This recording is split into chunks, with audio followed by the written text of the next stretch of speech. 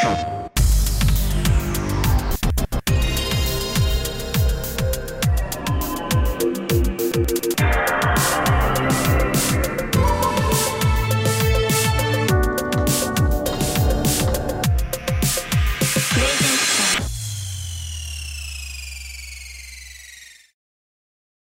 everybody? Welcome to PSI Love You XOXO episode 25. I'm one of your hosts, Greg Miller, alongside the new face of video games, Blessing Adeoye Jr. What's up, Greg? Nothing. Now, here's what I want you to know. Barrett Courtney is running the show today. Barrett Courtney has been nervous because I don't know if you know this about Barrett Courtney. Barrett Courtney is always nervous. And so I saw Barrett when the live thing was going. It said no sound. Did the intro have sound for the YouTube recording, or do we need to do that again? I think it was you guys popped up before the intro was playing for like a minute. Okay. And you guys were muted, so I think they were talking about that. But I'm pretty sure the intro did play.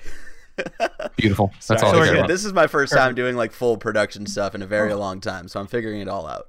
Barrett, I don't know if you know this. Kevin's never fucked anything up, so you should think I know. twice. I have a very high bar. Kevin has a very clean record. It's actually very surprising that Kevin's able to come through day after day after day and just like hit everything perfect. Perfect. He's pitching perfect games left and right out there. Yeah. Blessing. And Barrett, since you're on the ones and twos, I want your input too here. We have a very important question. All right. It was written in to patreon.com/kindoffunnygames, just like you can, to be part of PSI Love You XOXO. And Joey Noel says, hey guys, big fan and first time writing in. If you were a character in Bug Snacks, what kind of snack would you be? I think I would want curly fry arms or fruit by the foot legs. Love, Joey. Bug Snacks. Talking about a deep question. This is a very good question. Well, of course, everyone knows from the PS5 event, Bug Snacks, one of the PlayStation 5 console exclusive games coming out. One of the biggest games coming to PS5. You see these bugs, and they're also snacks. So if you see like a strawberry, which says strawberry, and it's walking around, you eat it, you get strawberry hands. We've seen hot dog hands. We've seen curly fry hands.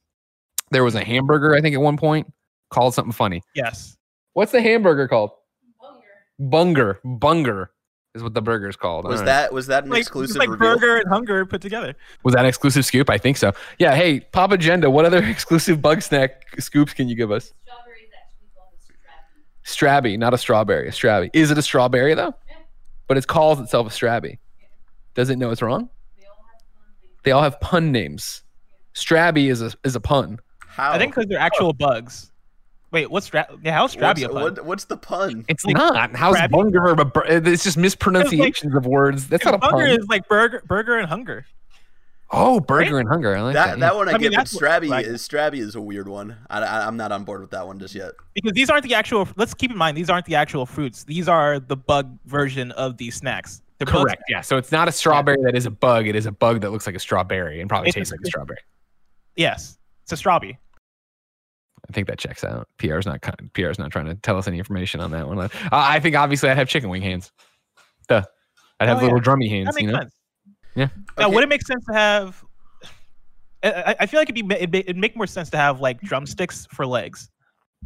You know, I feel like we gotta get more creative because I feel like everybody's gonna go for the arms and for the hands with like. We know so little about Bug Snacks. You know what I mean? It has swept the world by storm. It's the song everybody can't stop singing weeks after the PlayStation event. But we still know so little about what looks to be a completely nonsense game. That's true. Completely fucking nonsense game that makes no sense. And so, yeah, even being a bungie, if I eat the bungie, do my hands turn into the bunger? If I eat a bunger, do my hands turn into the bun? Can anything you... Does it always start from the hand? Yeah, sorry. Blessing from kindoffunny.com is asking Pop Agenda, who represents Bug Snacks, is it always the hands? Watch the trailer. Wow, PR is not having it today. Jeez, you know what I mean?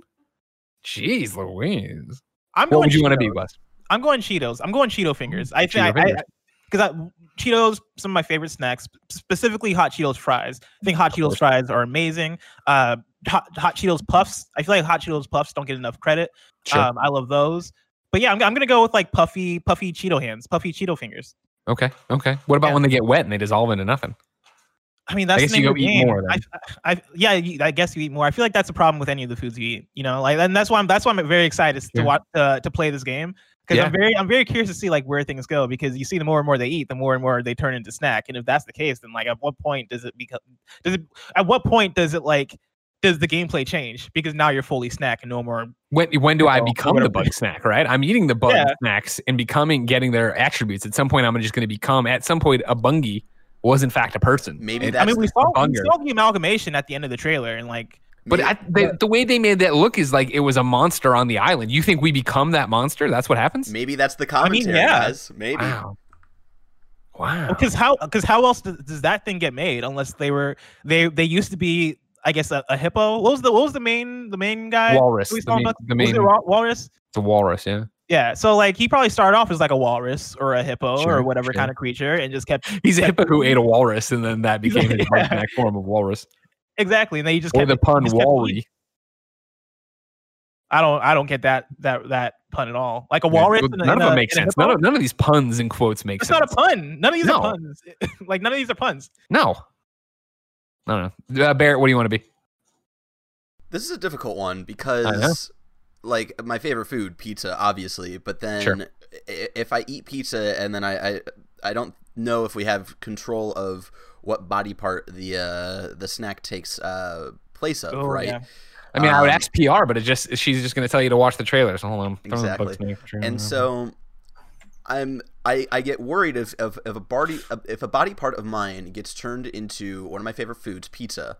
Am I going to be tempted to eat myself? Of course, pizza dick. So I don't know if I would want to go with pizza. Like maybe I go the opposite route and try to eat things that I turn into that I wouldn't want to eat. Oh, so I'm prevented from wanting to eat myself out of existence. Well, it's like Pizza the Hut, right? In Spaceballs. Yeah, exactly. Let me do that for a second. I'm going to slow down my playback speed here, right, to 0.25. Well, if you go to the 59-second mark, we see the mayor eating food. And it looks like he ate either strawberries or tomatoes to get hands, but then they go to his feet. But then if you play just a little bit further, he ate a bucket, I guess. Well, he has a tomato nose, and then he's wearing a bucket on top of his head. Maybe it's a ketchup thing. Then his whole body becomes a potato. Yeah. He's a watermelon. He spins around. He becomes a chocolate chip cookie, maybe, and a donut nose, and ice cream scoop legs. And then, pause it here. 101, he's a watermelon body. Yes. Cantaloupe arms, apple slice fingers. There's like a pineapple hair. He's got a pineapple thing going on. Wow, you really changed my opinion of this game, Bless. Because and then he's the next one. Oh, there it is. We got a bungie on top of this guy's head. 101. Yeah, there's a lot going on. Pickle hands. I go for pickle hand right now. But I feel like it always starts from the hands though. It does. I do feel like it always starts from the hands. So yeah, do we have choice ever? Of like, I'm looking right now as I click through it. I should have watched this entire trailer in slow-mo. Look at this, because the mayor's rolling a donut into a thing, and then the mayor fell down. That's weird. Now we got a submarine sandwich caterpillar. Okay. Also, real quick too, Jen and I were talking about this the other day. Hoagie, grinder, submarine sandwich, hero. This is all just regional, right? We're always talking about a sub sandwich, right? Is there a difference? Oh, you're asking the wrong person. I do not have sandwich knowledge like that. But all the words you just said sound like similar things to me. You know what you're going to get, right? I've heard the term hoagie so many times that I've never actually asked what it is. And at this point, I'm too scared to really know what a hoagie is.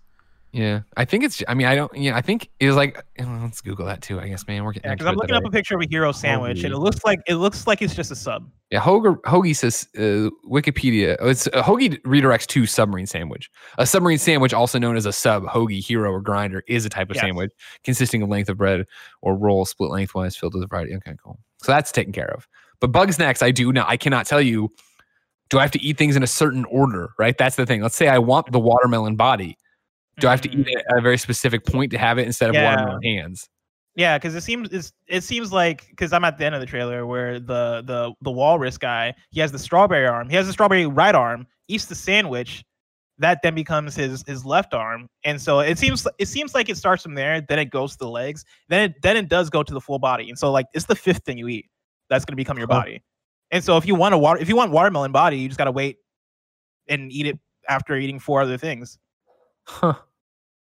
Very exciting game this is. I'm really looking forward there's to a lot of layers to it that I was not expecting. Yeah, we never really actually like we've been talking a lot about Bugsnax, but we haven't actually been like talking a lot about Bugsnax. And like the more you talk about it, the more I'm like, yeah, I'm looking forward to this. Well, if you remember, of course, the song does say talking about Bugsnax. Oh, snap. So it's like it knew what was going to happen. It's calling the shot here kind of thing.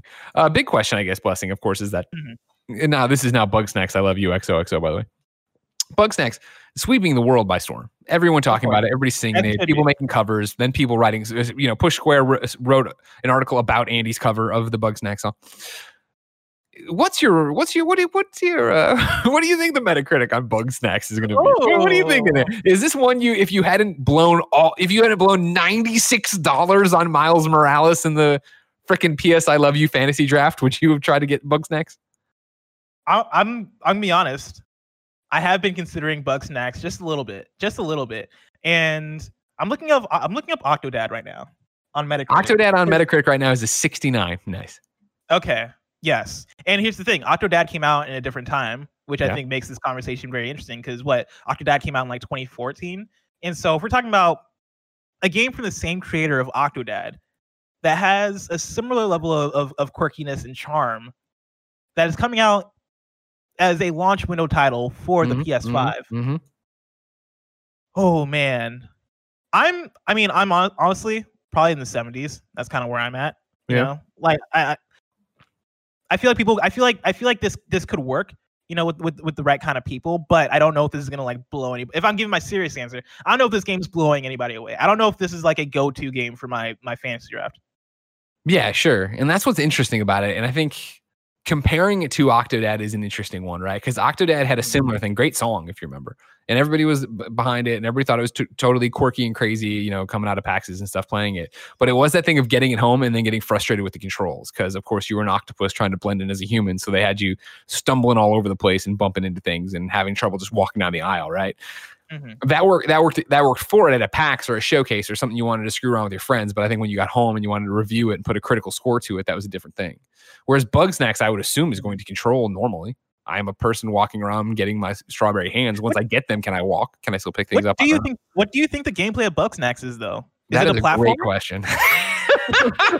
That is a great question. Around, but like, what the fuck is the gameplay of Bugsnax? That's a great question. Have they said anything on the record, Bob Agenda? Well, not yet. I have a question for Jen. What is they started tweeting out inspirations for Bugsnax on Twitter last week. What is the Twitter? What's she saying back there? She's now yelling at us to read the website. You know what I mean? Like, I got time for that. Like, I got time to. Well, no, we're having fun. This is how conversations organically happen. Can Jen tell me the Twitters of the people that are directing the game? Yeah, you want that right now? Maybe message it to me. I don't know. Because text Blessing the Twitters of the people making this game. Young horses. She's just saying young horses. She's not going to give you any directors. Yeah, but I need names, because from their actual Twitter accounts, they were tweeting out inspirations. They're saying that the game takes inspiration from Dark Cloud. The game takes inspiration from, I think I saw BioShock in there, and like Viva Pinata. Oh, I do remember that. I do remember that. And I feel like we can gauge a little bit, like, all right, what is this game from the inspirations that they're pulling. She said for me to read the fact sheet. I'm opening up the press kit. Here's the fact sheet.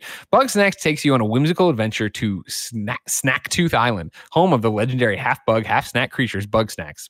Invited by intrepid explorer Elizabeth Megafig, you arrive to discover your host nowhere to be found, her camp in shambles, and her followers scattered across the island alone and hungry. It's up to you to solve the mysteries of Snacktooth Island. What happened to Lizbert? What are Bugsnax and where do they come from? But most of all, why do they taste, and then in all caps, so good? I don't know what any of that means. Nobody knows what it means. It's a fever dream. Features: discover and hunt and capture all 100 different species of Bugsnax using a variety of contraptions and bait. Explore the diverse biomes of Snacktooth Island and track down and reunite the inhabitants of Snackburg. Follow every lead to learn more about Lizbert's band of misfits and the mysteries of Snacktooth Island. Stuff your new friends with Bugsnax to customize them with countless new looks. And then the screenshot is just Bugsnax. So a programmer / producer at Young Horses who develops Bugsnax tweeted this last week about his personal inspirations. Right? He just tweeted 4 images of 4 different games that were the inspirations for him for the development of the Bugsnax. It goes Viva Pinata, Ape Escape, Pokemon Snap, and Dark Cloud. 4 games that have nothing to do with each other, which makes me very excited to see like what kind of like Dragon Ball Z fusion dance these games did to give birth to whatever the actual gameplay of Bugsnax might be.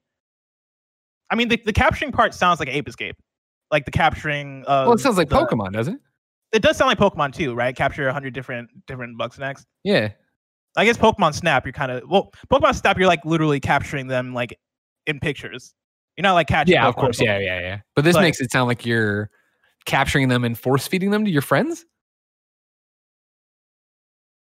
Because it's talking about like stuff your new friends with Bugsnax. So to be clear, our friends aren't the Bugsnax. Stuff your new friends with Bugsnax to customize them with countless new looks. So we're on the island looking for Lizbert, and we're gonna have new friends. I assume the mayor is one of them. Is Lizbert the walrus? Do we know that? Lizbert's the walrus. She's missing. Oh. So we have the mayor. He's one of our friends. That thing that runs up to Lizbert at the end of the trailer, not the monster, but the other one is like, I got weenie fingers or whatever. He's going to be one of our fucking friends. And then we force feed them the Bugsnax to make them into creatures that can then do things. Like, I guess there's going to be like doors that only strawberry hands can open. Does that make sense? Oh, that would actually be really cool. I'd actually be really into that. That's actually a really cool idea. I want to know what the Dark Cloud thing is referencing. Like, is it like Dark Cloud where in Dark Cloud you're going into dungeons and like, are you going to dungeons in this game and are you like finding your Bugsnax there to then take out of the dungeons and use around your community? Okay, what I can confirm for you now is that I'm looking at the press kit still. I can send it to you. Barrett, do you have the ability to bring stuff up like Kevin does? I sent it to you anyway, Barrett. I hope you're alive. All right, I sent it to you, Barrett, if you want to go to the Bugsnax press page. Blessing, you're getting it too. Because there's 2 critical pieces of information we can pull. These are in your Slacks, by the way. 2 critical pieces of information here. Because you scroll and it's like all the gibberish I just wrote or read, that's garbage. Then it's the trailer, sure. Then it's screenshots. And the screenshots look like the things we've already seen, right? We got the French fries spider guy here with his little ketchup head or whatever. We got the Bungie Burgery, whatever the hell his name is. The ribs, the mayor, Then some snails playing basketball that I don't understand. But then we have a campfire scene with 6 different friends. The mayor and some friends around it. Bless. And they're sitting there. The mayor's just got a stick over the fire. I bet they didn't have time to animate in the marshmallow. And one of them's playing guitar and has like Elton John sunglasses on. One of them has a strawberry like head, but not a head, just like maybe a hat. But what's very interesting, Blessing, is right beneath that screenshot, you have what I believe. I don't remember the trailer well. I probably should have watched it. I didn't know we were gonna have this much of a dissection here. I didn't know either, but we're here. Beneath that, in the screenshots, you have this image that is in first person of somebody looking at their watch. So we're playing in first person, apparently. We're getting these. You see what I'm talking about here? Because you got the Bear. Are the people seeing this? Oh shit! Doesn't matter. Everybody, you can go to the very easy URL to remember: younghorsesgames.com/. If you're having the same issue I'm having, you got to click back. PHP !P equals Bugsnax #. Okay, they got it now. When you scroll though, you see this one. You see, look at the watch. He's looking at his watch. He's got a falcon in front of him. He's looking at his watch. Yeah, right there. Yeah. So now we can confirm Bugsnax in first person. Maybe everybody knew this, but we were just talking about the Bugsnax song, I think, more than we were actually talking about Bugsnax, the game. I feel like the more we've talked about it within the last 10 minutes, the less I understand about what this game is. But I'm also more hyped for it? I am more hyped for it because there was a tweet that they made. I believe this was the Young Horses Twitter. They tweeted out the other day, nobody suspects a thing, which I know is an Octodad reference, but what if that is also referencing Bugsnax? What if this game has something deeper under the layers that we just? There's been this rumor. There's been an ongoing rumor out there that it's hiding something more sinister. And there is a monster that rushes you at the end. Now, granted, as you just said, maybe that's us. But then also the one thing we haven't talked about with this rib photo, when you look at the ribs, the baby back ribs crawling around, they're crawling over literally a shallow grave. There are you're right. 3 different skeletons, 4 different skulls in here. that have been buried shallowly with what looks to be some kind of drum. Did the ribs do this or did the monster do this? There's a lot to digest in Bug Snacks. Yeah, there's a lot here. See, that's a pun. That's a great pun. Strawberry being pun. called strawberry or whatever isn't. A burger being called bungy. That doesn't make any sense. God, you know what I mean? It's a great Video game episode. developers. Ladies and gentlemen, if you didn't know, this is PS I Love You, XOXO. It's your PlayStation podcast. Each and every week, Blessing and I come to you usually Tuesday in the morning, 6 a.m. Pacific time, youtube.com/kindoffunnygames.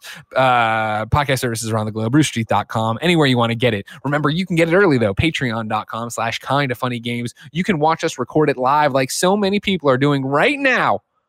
I was going to name names, but I clicked on the wrong thing. Like Mike L., Demetrius Newell, and David Mertz. Hey. So many more of you, but thank you for being here live. Yeah, on Patreon, you can submit your questions to patreon.com/kindoffunnygames. You can get the show ad-free, and you can get it with the exclusive post show we do each and every week. Thank you for supporting us. Some housekeeping for you before we get into the show proper. Believe it or not, it's this week, ladies and gentlemen. Neil Druckmann, Ashley Johnson, and Troy Baker are coming to the Kind of Funny Games cast for a Last of Us Part 2 spoiler cast. Gloves off.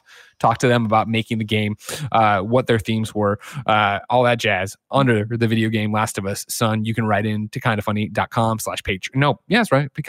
kindoffunny.com/Patreon or patreon.com/kindoffunnygames. You can submit your questions to the Gamescast feed. I will pull them there. Also important for this show, PS I Love You, XOXO. As promised, next week's episode 25, will be us doing a spoiler cast with you for The Last of Us Part 2. IGN's Janet Garcia will join Blessing and myself to go through your reviews, your questions, your stuff like that. Now, a week and a half you've had to play that game. I know so many of you are already done with it. Just go on and send in your questions for next week's PS I Love You, XOXO, or reviews. I want to mainly have what you guys think of the game. Go from there. Thank you to our Patreon producers for making this show happen. Mohammed, Connor Nolan, James Hastings, Sancho West Gaming, Julian, the gluten-free gamer, Delaney Twinning, Aaron Bonilla, Jeffrey Long, and Jesus Barrio, a.k.a. Bentfork_PR. I assume that's a Twitter. Do you assume that as well? I don't assume anything. You know what they say about when you assume things? Make an ass of you and me. Exactly. Yeah, you know what I mean? Exactly. This week, that's interesting. See, here's what I want you to know, everybody, because I'm such a good guy, and I'm so good I'm not a good guy. Well, I'm a good guy, but not for this reason. I'm good at my job in stretching, right? I was doing it because, I didn't look up who the ad was this week, right? So then, I did that whole thing about Bent Fork PR and whatever, right? I opened the ad so I'd be able to say it. And then I saw it says Me Undies. But then right underneath it, there's another person. There's another ad that is in there, but it says the wrong show underneath it, which is very confusing to me. You know what I mean, Bless? Oh, yeah, I see what's going on. I'm going to give it to them. Maybe we're wrong, but I don't think we are. The other guys are the ad for. They're already on Games Daily, so why would you put them here? Right? They have to be here today. Today we're sponsored by MeUndies and Purple Mattress, but I'll tell you about that later. For now, let's begin the show with what is and forever will be this week's X's and O's. Blessing, take it away. We have 4 items today, Greg. Are you ready? Yes. Number 1, can I ask you a controversial question? I would love to hear a controversial. Yeah, I want to hear it. Yeah.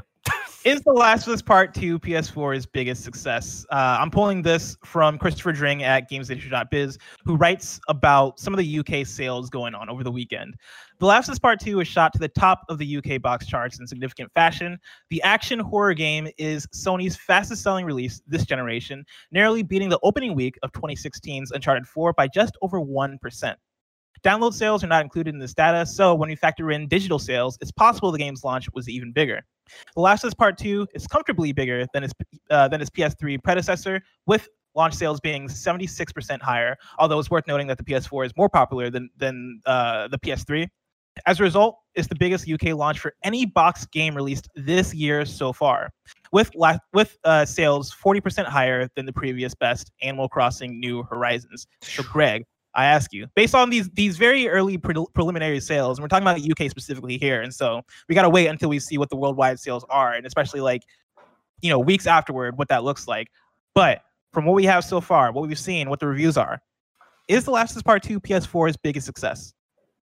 Oh my God.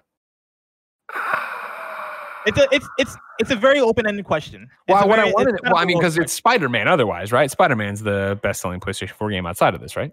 Yeah, if we're talking about best-selling, yes. Yeah. Well, aren't we judging success by sales?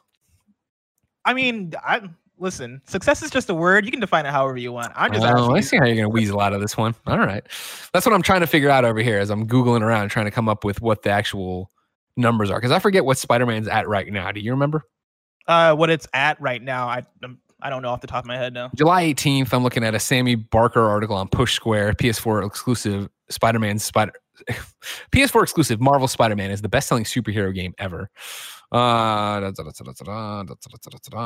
See, I'm saying August 2019, it has sold over 13.2 million Spider-Man. Damn. It's a big number. I'm trying to find more recent numbers. Is it gonna be? Is it? The Spider-Man numbers are such a juggernaut number. Mm-hmm. And Spider-Man is so much more well-known than The Last of Us, I feel. That I can't imagine this being PlayStation 4's biggest success. Does that make sense? I can see that. I mean, I think that makes sense. I think in terms of if you laid out like the first party catalog to me, like at the beginning of the generation, you asked which of these games are going to sell the best, I probably would say Spider-Man. You know, knowing the brand of Spider-Man, knowing that like a good Spider-Man game can appeal to so many people, knowing that it's more of a family brand. Like Last of Us Part 2 being such a violent and rated M game, like overall is going to limit its sales, right? Like especially when you look at the wide reach of a game like Spider-Man. Like everybody loves Spider-Man. Like not just kids, not just families. Like everybody loves Spider-Man. So here's the thing. I'm looking at the Wikipedia for the best-selling PlayStation 4 games, right? Number 1's Grand Theft Auto 5, 20 million. Number 2 is Uncharted 4: A Thief's End, 16 million. Number 3 is Marvel Spider-Man, 13.2 million. So we're hung up on the fact that it's the best-selling superhero game of all time. That's what we're getting hung up on. So then it gets really interesting. Can Uncharted 4, another Naughty Dog game, right? Mm-hmm. And to point back to this article, like Last of Us Part 2 in Europe is already beating Uncharted 4 in terms of like the first weekend sales. Right. Do you think this continues? I mean, yeah. Right? Like I think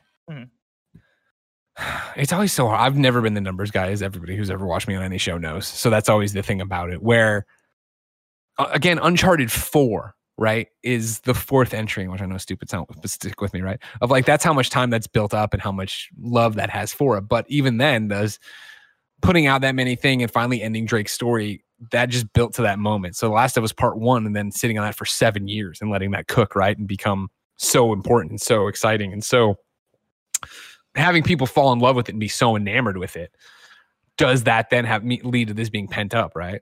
Mm-hmm. I mean, it's... The action horror game is Sony's fastest selling release this generation, narrowly beating the opening week of 2016's Uncharted 4 by just over 1%. Download sales are not included in this data.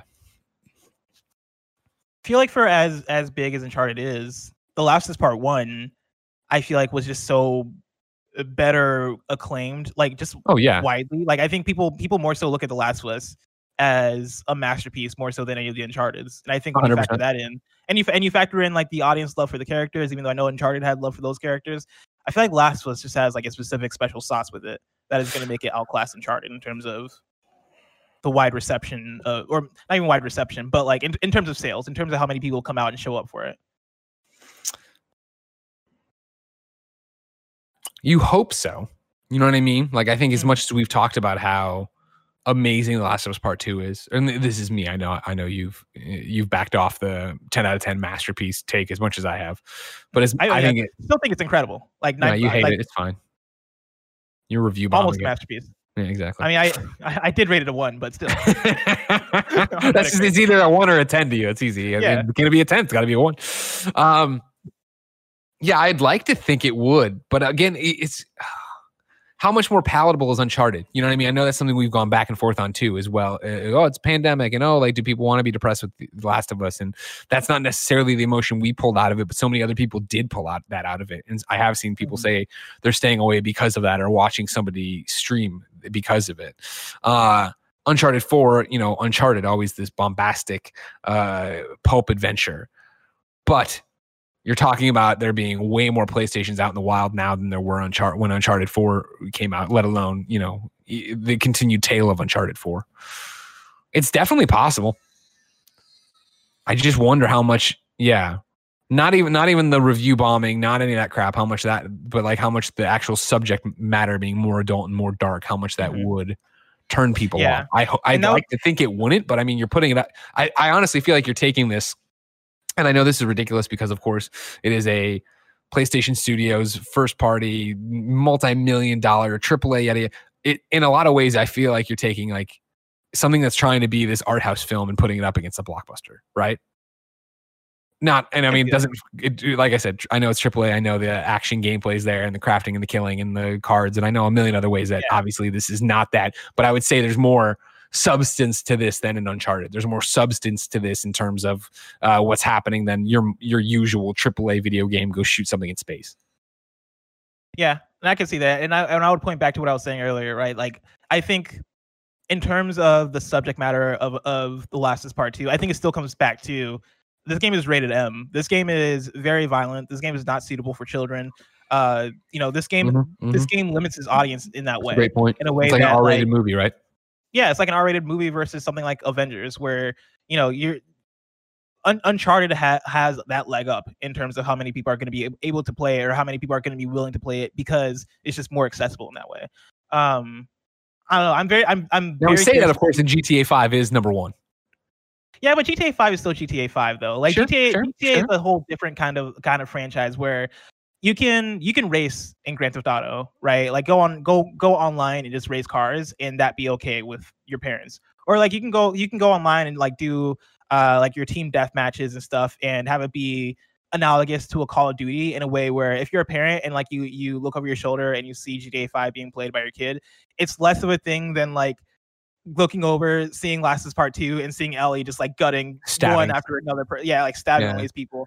And I think that multiplayer factor in GTA Online in general just has it's weird because it is GTA, but it still has that wider appeal toward like the amount of kids I hear when I log into GTA Online, when I log into a lobby, is off the chain. And that's just because like, at a certain point, parents just let it slide, and whether or not that's right, that's a whole different discussion. But I think there's just a lot of people of all ages that are willing to play GTA 5 as opposed to Last of Us Part 2, where of course kids are still going to play it. Like people of all ages are still going to play The Last of Us Part 2, but I think the number is lower because there's way more of a focus on that violence and on those adult themes than GTA, where there's a whole lot of that. There's like a lot of like fucked up adult shit in GTA 5, but there's also options there where you don't have to necessarily engage as directly with the over-the-top adult shit. And that's just where it gets interesting. And there's a really interesting wrinkle to this in a second, but where does it? Because let me go through the top 10 PS4, at least top 7, because it gets into the argument here. Number 1, Grand Theft Auto 5. Number 2, Uncharted 4. Number 3, Spider-Man. Number 4, Witcher 3. Number 5, God of War. Number 6, Last of Us Remastered. Number 7, Horizon Zero Dawn. Then it's 8, Gran Turismo. 9, Monster Hunter World. 10, Final Fantasy Remake. This is according to Wikipedia, of course.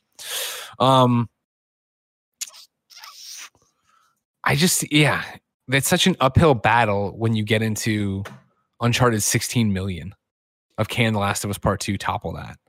And here's where it gets interesting is Lifetime, I think it could. Do you want to know why, Blessing? Why? There's an HBO show coming. Like think of what Netflix did for The Witcher. Like I really do see that you having this game come out great, and then whatever it is, a year and a half, 2 years, or whatever it is, till Last of Us the TV show starts. And when it does start, I could easily see that so many people being like, "Oh my god, this is awesome! It was based on a game.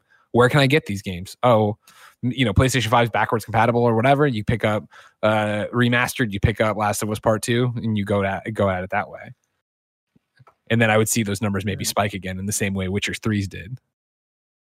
I can see that. I think that's a very good point. And I also think whatever they do for PS5, as far as like quote unquote like re-releasing or updated releases or what that may look like for The Last of Us Part 2, I think could also be a big influence. Because if there's like a different SKU or some sort of PS5 version of The Last of Us Part 2, then I think you also start to see people double dip the way that happened with The Last of Us Remastered, which is going to boost sales way more than Uncharted 4. But also, like, to the question of what is PS4's most successful game, if we're talking about like just limited to PS4, then I don't know how you want to factor that in. But and that would be the biggest problem, I think. Yeah, is if they make a PlayStation 5 specific SKU that has faction multiplayer bundled in with it and whatever the hell else, then yeah, that wouldn't affect the numbers here. You're talking at the end of a console generation, what is going to happen, which is, of course, where you want a huge exclusive to drop. You want it to drop when there are the most units out to play it, when you have this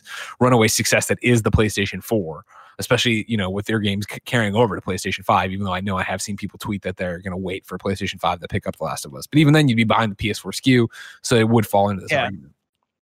Greg, can I bring in a question from Easton? Sure. I just wish I had I wish I had the balls to answer it. You know what I mean? Of like, where the fuck this game is? Is it its biggest success? Well, when I first posed the question, of course, like I was thinking about success from a numbers perspective. But the more and more I thought about it, the more and more I was like, what about this question from just an overall, like, the way we look at, I guess, the biggest games or the best games of a generation, right? Sure. Like, when you look, when all is said and done and we look back at the catalog of the PS4, what do you think Last of Us Part 2's like position will be in it in terms of, I guess, just wider influence and how we look back at the catalog? Like, because right now, right, I look at the generation and I'm like, all right, God of War is that game. Like, God of War is the game coming out of the PS4 generation that I see as, one of the biggest successes in terms of reception and how well it redefined a character and redefined a franchise and how well it sold. Spider-Man I put up there too. Horizon Zero Dawn I put up there too. And I think Last of Us Part 2 is easily going to be among those ranks. But what do you think is the most successful one out of those in that conversation? Honestly, I don't think anything touches Rocket League. I'm just going to throw that out there. Do me a favor and drive the fucking show and don't be on it, Barrett. All right? Damn. You tell me. Do me a favor and like fucking pick a side at this point, Greg. Stop pussyfooting around. Shut off a pot, will you? Fuck. No, I love the question, and especially when we get it away from sales, which I always fuck up anyway. When you just ask what is, like, when we think of PlayStation 4, like, right, and you think of the exclusives, what are you going to think about, and what are you going to look back at it? And I think that I don't think it's beyond the realm of possibility that Last of Us Part 2 will be at the top of that list for a lot of people, because really? I do think like, I know I've said it and I'm trying not to beat a dead horse here, but I do think that The Last of Us Part 2 represents a major step forward in video games as an art form. Whether you love or hate the story, whether you love or hate the way the gameplay does all this different stuff, but when you look at it and you see the way they seamlessly meld from gameplay into cutscene, when you see, again, what I complimented them so much for Last of Us Part 1, no spoilers, don't worry, for Last of Us Part 2, but what I complimented them so much there for being the entire game here of like, no, we're telling you a story. You are not, but you are our prisoner for this, right? Like you're on a ride here. You don't get to choose your own adventure. You don't get to do this. We're here to tell you. We are in the same way authors sit down and have you read their story in the same way you go watch a movie. We are telling you something that's uncomfortable and you have to be along for the ride. I think that is something that will be dissected long after the PlayStation 4 is gone, long after people are not playing Last of Us concurrently. I think, even right now, the amount of spoiler casts and podcasts that keep happening, the fact that I could do the Game Explained one and have great conversations, then go do our spoiler cast on youtube.com/kindoffunnygames right now and have great conversations. And then Blessing, you could do that. And then you could go do that Drunk Janet Garcia one for 3 hours, right? Like, this is the kind of game that I do think that, in the same way we debated, Joel's decision in The Last of Us Part 1, I think, for years. I think you'll see people still at a bar years from now, whenever PSX comes back, God bless it, one day, knock on wood, that you'll still see people at whatever hotel bar 3 a.m. sitting there talking about this and why this was the right choice or this was the right thing. Greg Easton writes into patreon.com/kindoffunnygames and says, "What's up, Greg and Bless? I'm halfway through The Last of Us Part 2 and I feel like I'm going insane. Am I playing a different game than everyone that's not a critic? The audience reception of this game is shocking to me. The game is so well put together, and the story, while perhaps initially cheap feeling, has added much more meaningful context over the 14 or so hours I played. But honestly, I was all in from the first cutscene. Needless to say, the online vitriol has me questioning my own taste in games, and also concerned. 2 questions for you guys. Do you think the backlash will do you think this backlash will make Sony rethink the autonomy they've given Naughty Dog, or at least result in more narratively standard games going forward? Big AAA games need to be able to take risks for the industry to move forward, in my opinion. Also, do you think everyone would have been so quick to jump on the hate train had the leaks not happened? Thanks for all you do, Easton. This is a very interesting question, especially in the context of so all weekend I've been on Twitter, right? The game came out Friday morning. I guess it's definitely not healthy, but it's kind of all I've been able to do this weekend. The game came out Thursday, of course. And as people have been experiencing it and have been playing through it, I've been very curious just to see, like, all right, now that people are actually playing it, how are people feeling about it?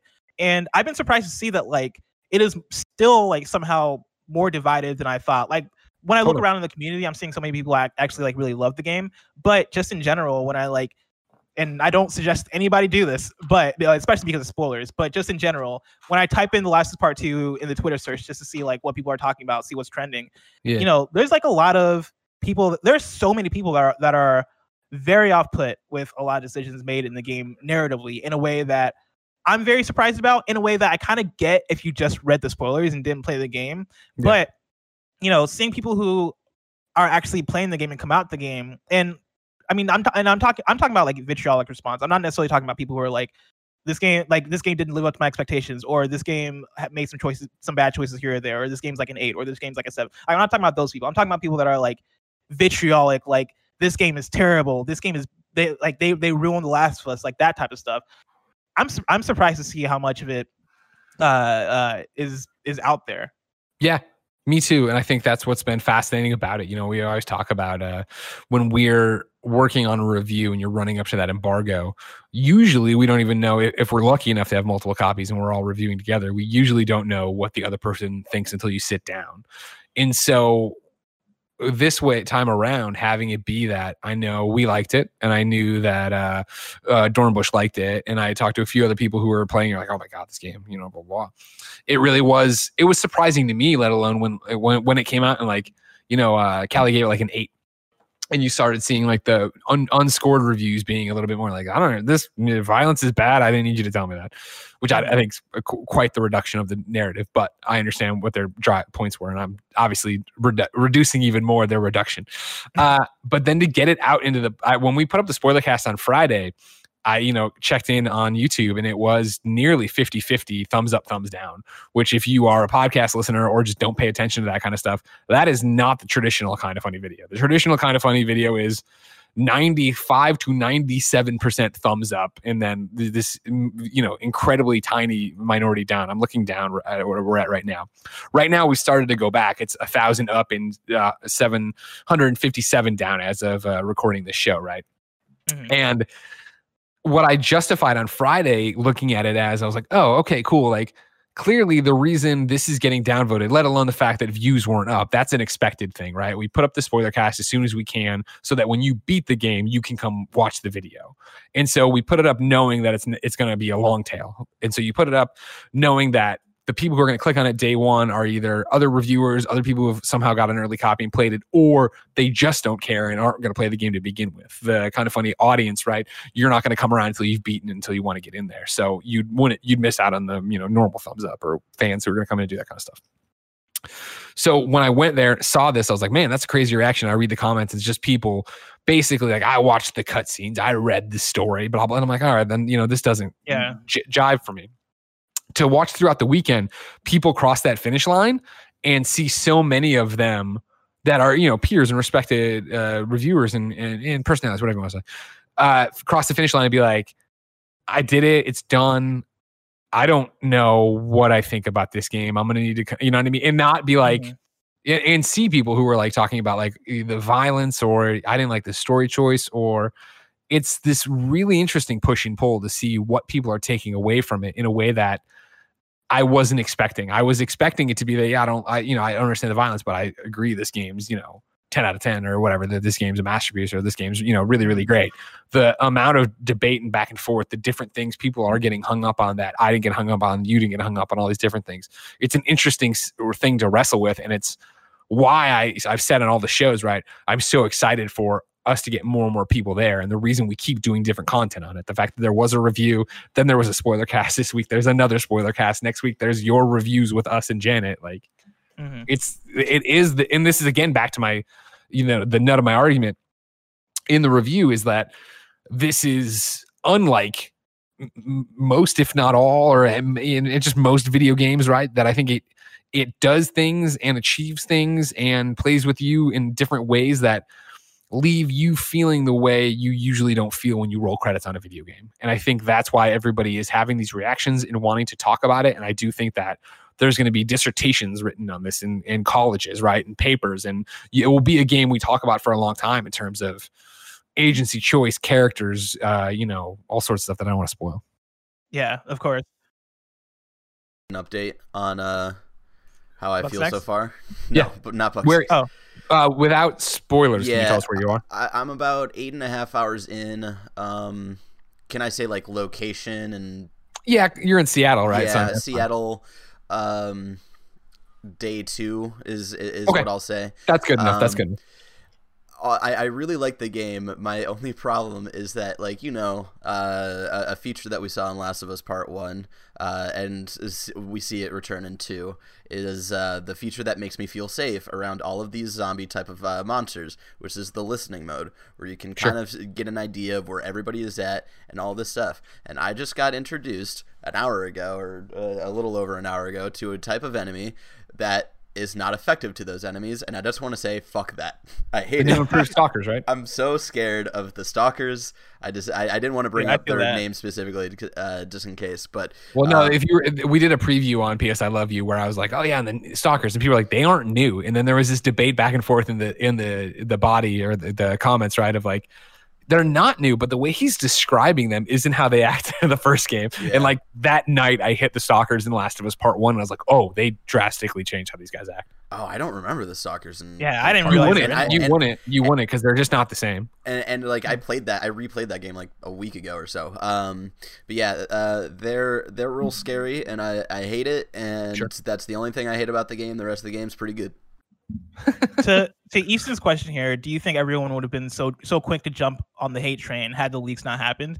I don't think people would have been so quick to do it. I do think we would have eventually kind of got there though. Like seeing now that like the game's out and seeing reception over the weekend and seeing people kind of go back and forth on it. I don't think it would have been as vitriolic and as I don't think people would have been so quick to just like judge and leave it alone. But I do still think based on events in the game that people would have gotten to that place where they were like, oh man, fuck this game. I think that would have still happened.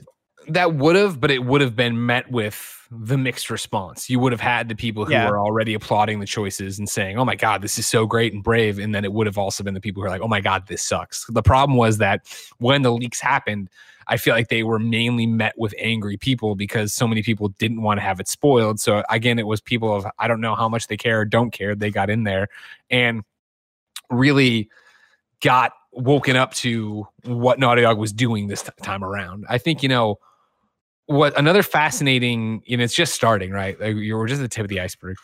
Another fascinating wrinkle to all this, and I know I've said wrinkle 1,900 times in the show, so you can add it to the new Greg Miller tired phrase book. Another wrinkle that was interesting was, Blessing, I think it was you, right, sent me the reveal trailer for The Last of Us Part 2 when we were playing it, right? And like, oh man, this is so much more context. And I watched it again. The link you sent was from the PSX, obviously. Or was it PSX? Yeah, PSX, where they revealed it. Was it PSX or the very first time? I think that was her playing the guitar. Game Awards? Was it Game Awards? No, it was PSX because I was there. I was in the room where it happened, and it was hype as hell. And here's my thing, is that's what I found so interesting about it, was watching that gameplay reveal again and the crowd going crazy, right, when they realize it's Ellie, and then going crazy when they see Joel, and it being this thing that, again, Last of Us Part 1, I feel like the entire way through is a pretty traditional video game until we get to that ending. And like I've always said, and I know it's boring, oh my God, I'm the bad guy. And I had so many debates with people of like, well, are you the bad guy? What is it? Blah, blah, blah. Yada, yada, yada. But it didn't take off in terms of a industry-wide, every gamer I knew, anybody who I'd bring that up to, and they wanted to fight me. Like, you're not a dad. A dad would have done it. It's a dad thing. I'm like, but there's more to it since he wasn't really your dad. And it was like, no, you don't understand. I'm like, okay, cool.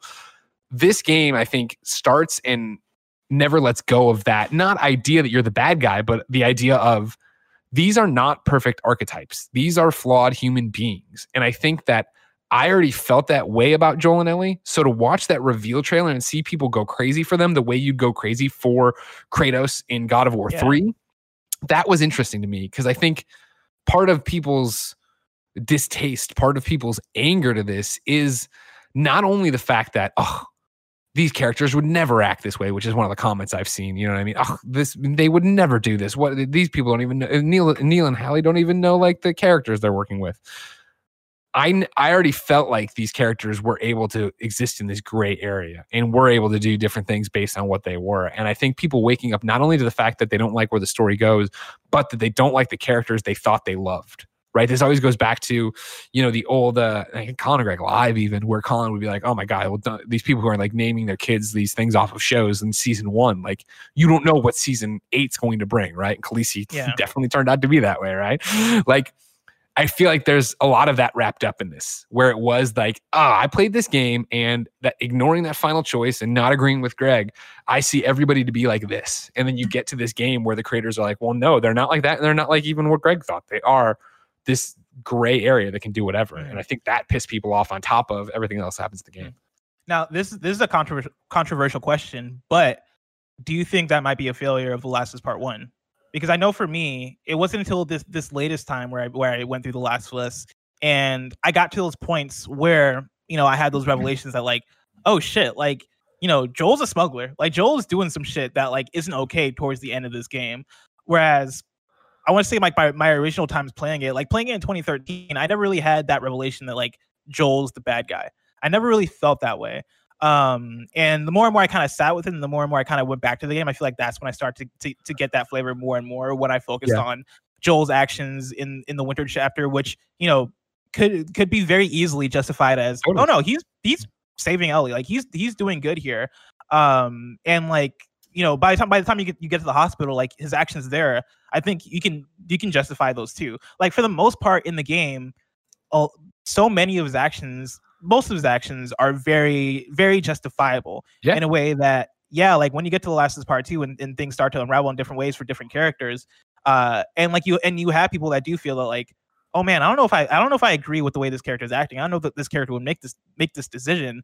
Is that because The Last of Us Part 1 didn't necessarily establish those characters in that way yet? I don't think it's a failure at all. I think it's what they were going for. I think if you would have done that early on, of like, man, what's going on here? Blah, blah, blah. Like, I think you would have had a more cognitive dissonance with it, right? There would have been a break for it. I think it's way more interesting to get to the end of it and have that be either it resonates for you and you recognize it, or you don't, or maybe another playthrough you do, or somebody discusses it, or any of those kind of things. I think that's what they were going for, and that's what they wanted to make different. However, this is also the weird, not grading on a curve thing, but not accepting the parts as a whole, right? Like, I always go back to that in the run up to Last of Us Part 2. Neil was very clear of like, there's a reason this is called Last of Us Part 2 and not The Last of Us 2. He's like, this is the other half of the story. And so when you think of that and you put them together, and we have this cliffhanger moment where it's like, what the fuck? Like, I can't believe we're leaving the characters this way. To then pick up and have an entire game where the characters are doing something very specific, whether you want them to or not, I think plays into what they were building, right? And when you look at them as the sum of their parts, I think that makes a lot of sense in why they did it and why they built it that way. To the point in Easton's question, where Easton brings up, do you think this backlash will make Sony rethink the autonomy they've given Naughty Dog, or at least result in more narratively standard games going forward? I think to that, I don't think so. I think Naughty Dog has earned over the years that benefit of the doubt. Like, especially when you look at The Last of Us Part 1, and even when you look at The Last of Us Part 2 critical reviews, right? Like, they knocked it out of the park. Like, they did an amazing job with this game. Uncharted 4 also, when you loop that in. And we're doing the thing that we do because this is our lives, right? And I'm talking about you, the viewer/listener, right? Of like, oh, well, the scuttlebutt on Twitter is not that good, and the YouTube comments aren't that good. It's outselling everything else that's come before it in the UK, right? Like, the game is going to be a critical and commercial success. What the overall temperature of the public is, I can't say. I do not in any way think Sony would rethink this. If anything, I think it's going to show it's the first crack in the dam of really being able to, and I guess it takes away from a lot of people's work. Let me rephrase that. It's the latest crack in the dam to where we're really going to get to where games will push you to think critically in a way they have not before. And I'm not putting down the other games that I love and have made me fall in love with gaming and dedicate my life to it. But I think the fact that we're having these kind of discussions about this is exactly what not only Naughty Dog wants clearly, but what PlayStation wants as well. And especially when they talk about, video games being a medium, that there can be all these experiences. And like in so many ways, isn't this what we've been chasing when we talk about David Cage and Quantic Dream games? Like you want to have these rich worlds that you believe in and you care about, and choices like in a David Cage game, right? You make the choices and then see how it plays out. This one, the choices are made for you, but they want that emotional reaction. They want the coverage they're getting where I see like the giant LA Times full page, not ads, articles about this. They want the think pieces. They want the headlines of, hey, they're doing something different here. Games are doing something different. And I think, God of War did it as well, but even that wasn't as mainstream as this. Whereas, they rebooted God of War, which was a big deal to us, right? That all of a sudden, wait, Kratos is in a different place. He's a dad. What's going on? And like, you go through it and like, holy shit, this is like God of War, but unlike any God of War before it, but still home. Whereas this gets to be, we are making a cinematic experience, a cinematic game. We are taking you on an adventure. We are taking you on a ride. We want this to be just like your favorite book where, it's this tome you go through and it's this journey you go through, especially including part 1. But as I said, in the review, like having played Last of Us Part 2, then replayed Last of Us Part 1, and then come back to Last of Us Part 2, like, I mean, and this is no disrespect to Naughty Dog, who's incredible what they do, but me personally, I feel like it's literally like Last of Us Part 1 is a crayon drawing, and Last of Us Part 1 is a crayon drawing, and Last of Us Part 2 is like this painting.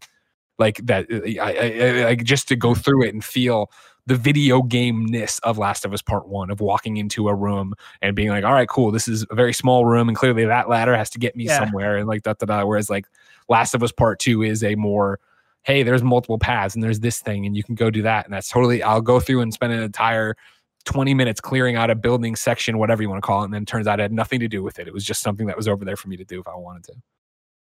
Kebabs writes in and says, was the crunch worth it? This is a loaded question. I want to open up a discussion. Thank you for the warning. Be careful on how you answer this. You might fuck up your career. I want to open up a discussion on the amount of detail in a game like The Last of Us Part 2 and crunch in video game development. While I realize crunch isn't just about putting these details into a game, I can't escape the feeling that not including things like being able to crack safes without the passcode would have put less pressure on the team. These details do generate articles from IGN and Kotaku listing 80 tiny details you didn't notice that enhance a game's acclaim, but does that justify the time spent on them? Do gamers just expect this sort of thing from quadruple A titles nowadays? Would you rather The Last of Us Part 2 not have this excessive amount of detail if the developers could work normal work hours? Thanks, and being awesome. Kebabs. So this is a very loaded question, and I don't think it's the if or kind of situation like you're presenting here. I think the biggest thing that goes into crunch culture isn't necessarily like, I was gonna say scope, but scope does play into it. I think management is the biggest thing though. Sure. Like I think you could still get a game like The Last of Us Part 2 made. I think you can get that game made with your team intact.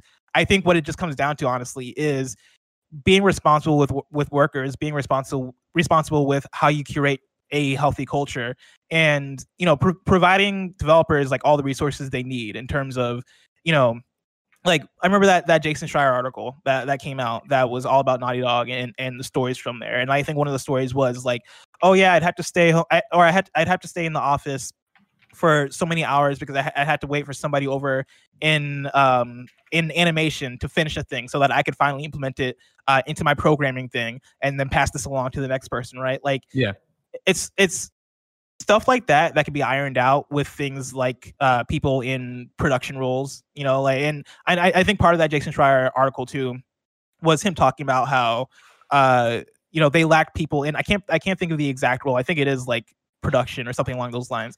But there is a role that is specific that is specified for someone who makes it easier for different departments and different teams to communicate and to ease that workflow and to make sure that that things are on point, so that you're not crunching, so that the culture there is good for everybody. And I think part of that Jason Schreier article was kind of exposing that and was kind of talking about how, yeah, they kind of lack in having people actually fulfill those roles. And so I think, one, that's like that would be an amazing start. And I think, two, in terms of is the crunch worth it, right? Like, yeah. The answer is always no. Like, I don't need somebody to not see their wives and kids for The Last of Us Part 2 to get made. I think it goes way more deeper and more difficult than that, though.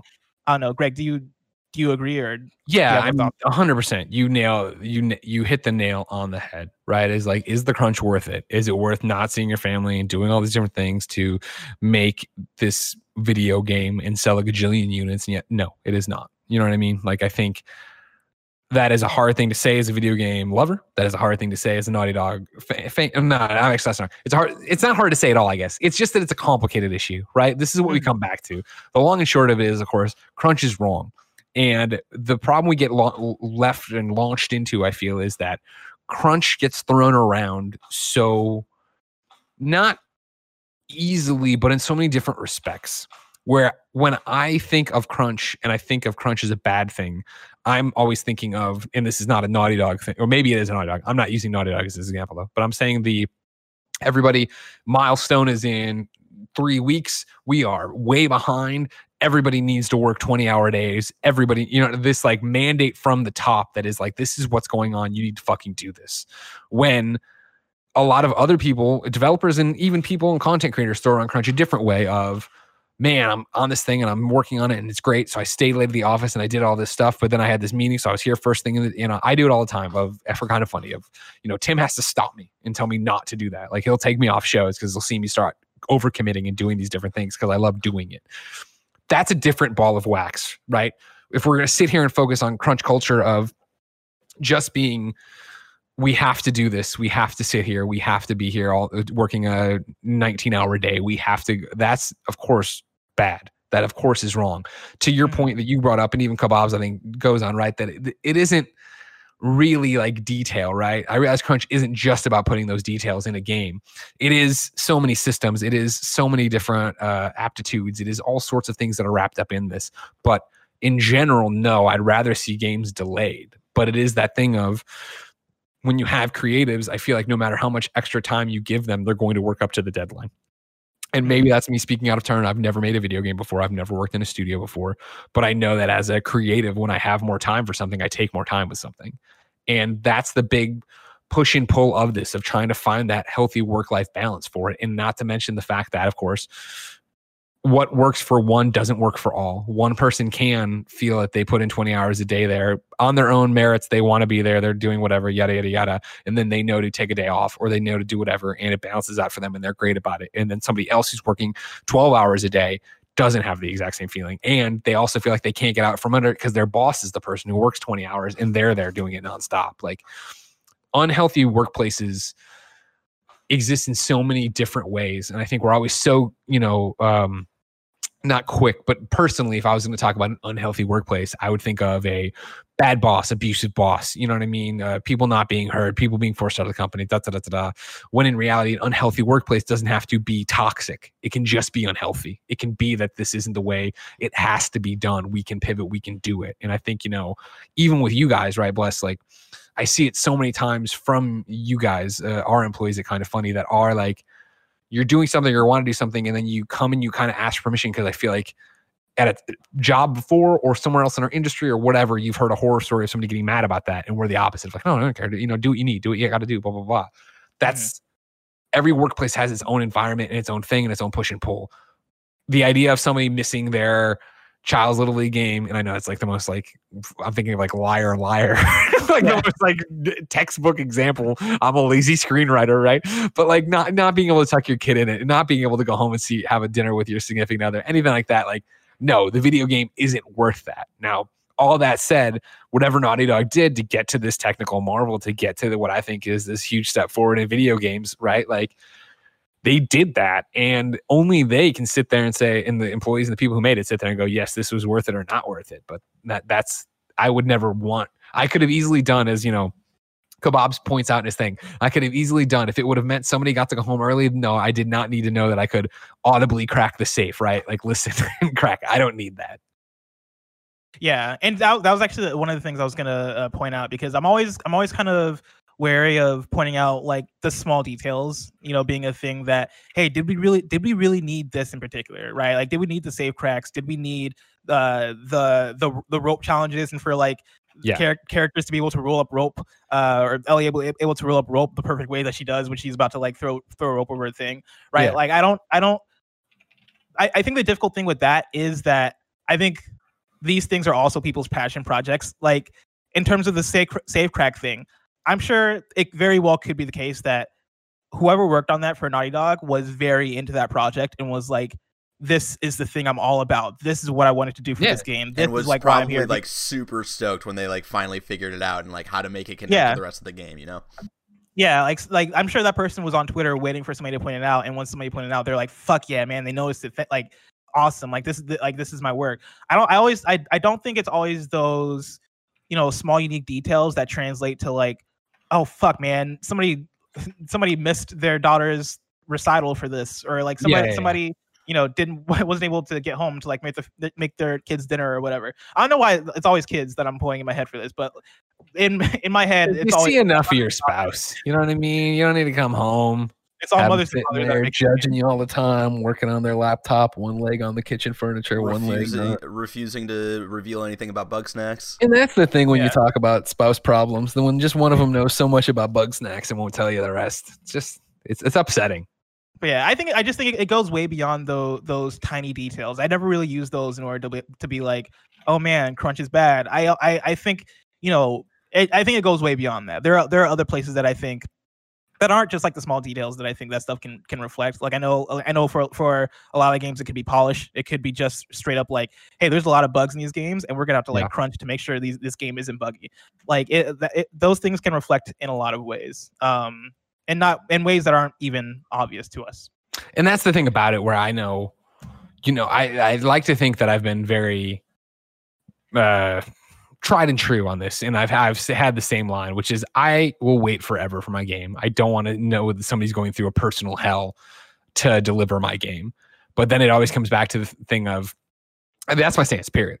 But I don't know how the person who, this is what it just gets so complicated. I don't want anybody sitting there being forced by their boss to stay there till work Saturdays and work Sundays and not do this and not see that. And it's such a complicated fucking thing, and what a weird goddamn industry we have where art has to turn into business. Greg, speaking of art and business, story number 2, Ready at Dawn, who developed the Order 1886, has been acquired by Facebook. This is an excerpt I'm pulling from the Oculus blog. They wrote today, I'm excited to share that Ready at Dawn is joining Facebook, and the future of groundbreaking content in VR has never looked brighter. Why Ready at Dawn? Well, Ready at Dawn is a veteran game developer, having shipped games to multiple platforms in the past, and a VR pioneer. They've created 4 games for the Oculus platform since 2017, including Lone Echo, Echo Arena, Echo Combat, and Lone Echo 2, which is currently in development. All of which feature Ready at Dawn's signature zero-G continuous locomotion system and full-body IK, which stands for inverse kinematics. Greg, did you know that? Because I did not know that. I did not know that. Yeah, man. Inverse kinematics. I love inverse kinematics because the inverse kinematics are so much better than the reverse kinematics. Exactly. No, they're so much better. That'll turn you inside out. You don't want that. Exactly. With Facebook's latest advancements in VR technology, Ready at Dawn can readily explore a future of rich and immersive original VR content. Greg, what does this mean for the Order 1886? Oh man, blessing. And it's the thing where I saw the news go up and I clicked on it, but it was just like Ready at Dawn, and like they were getting excited about something. So like I clicked on it and I jumped in and I was like, like, did Sony finally pick them up? And of course, no. Of course, they're not. That's not what's going on. They're going to Facebook. You're like, okay, cool, great. Because I don't know, have you played any of their stuff like Lone Echo or Echo Arena, any of that stuff? I played Echo Arena, yeah, and it's actually pretty good. Exactly. Those games are great. I think 2 years in a row, if that makes sense, timing wise. For Judges Week, we went down there and did the Oculus area, and they had Echo Arena and then I guess Echo Combat. Yeah, that makes sense for names, right? It was that thing of jumping in and playing those, and all of us being like, holy shit, like this is amazing. We played a whole bunch of other VR stuff that was fine, but like not like, newsworthy. Playing Echo Arena the first time and being in that zero gravity, we're throwing the discs or the ball around, and then you got the thing. The disc. It was like, holy shit, like this fucking works so well. And it was that, okay, cool, that's ready at dawn. And it's like, man, like as a PlayStation fan, you're like, you didn't nail the Order 1886. There was something there.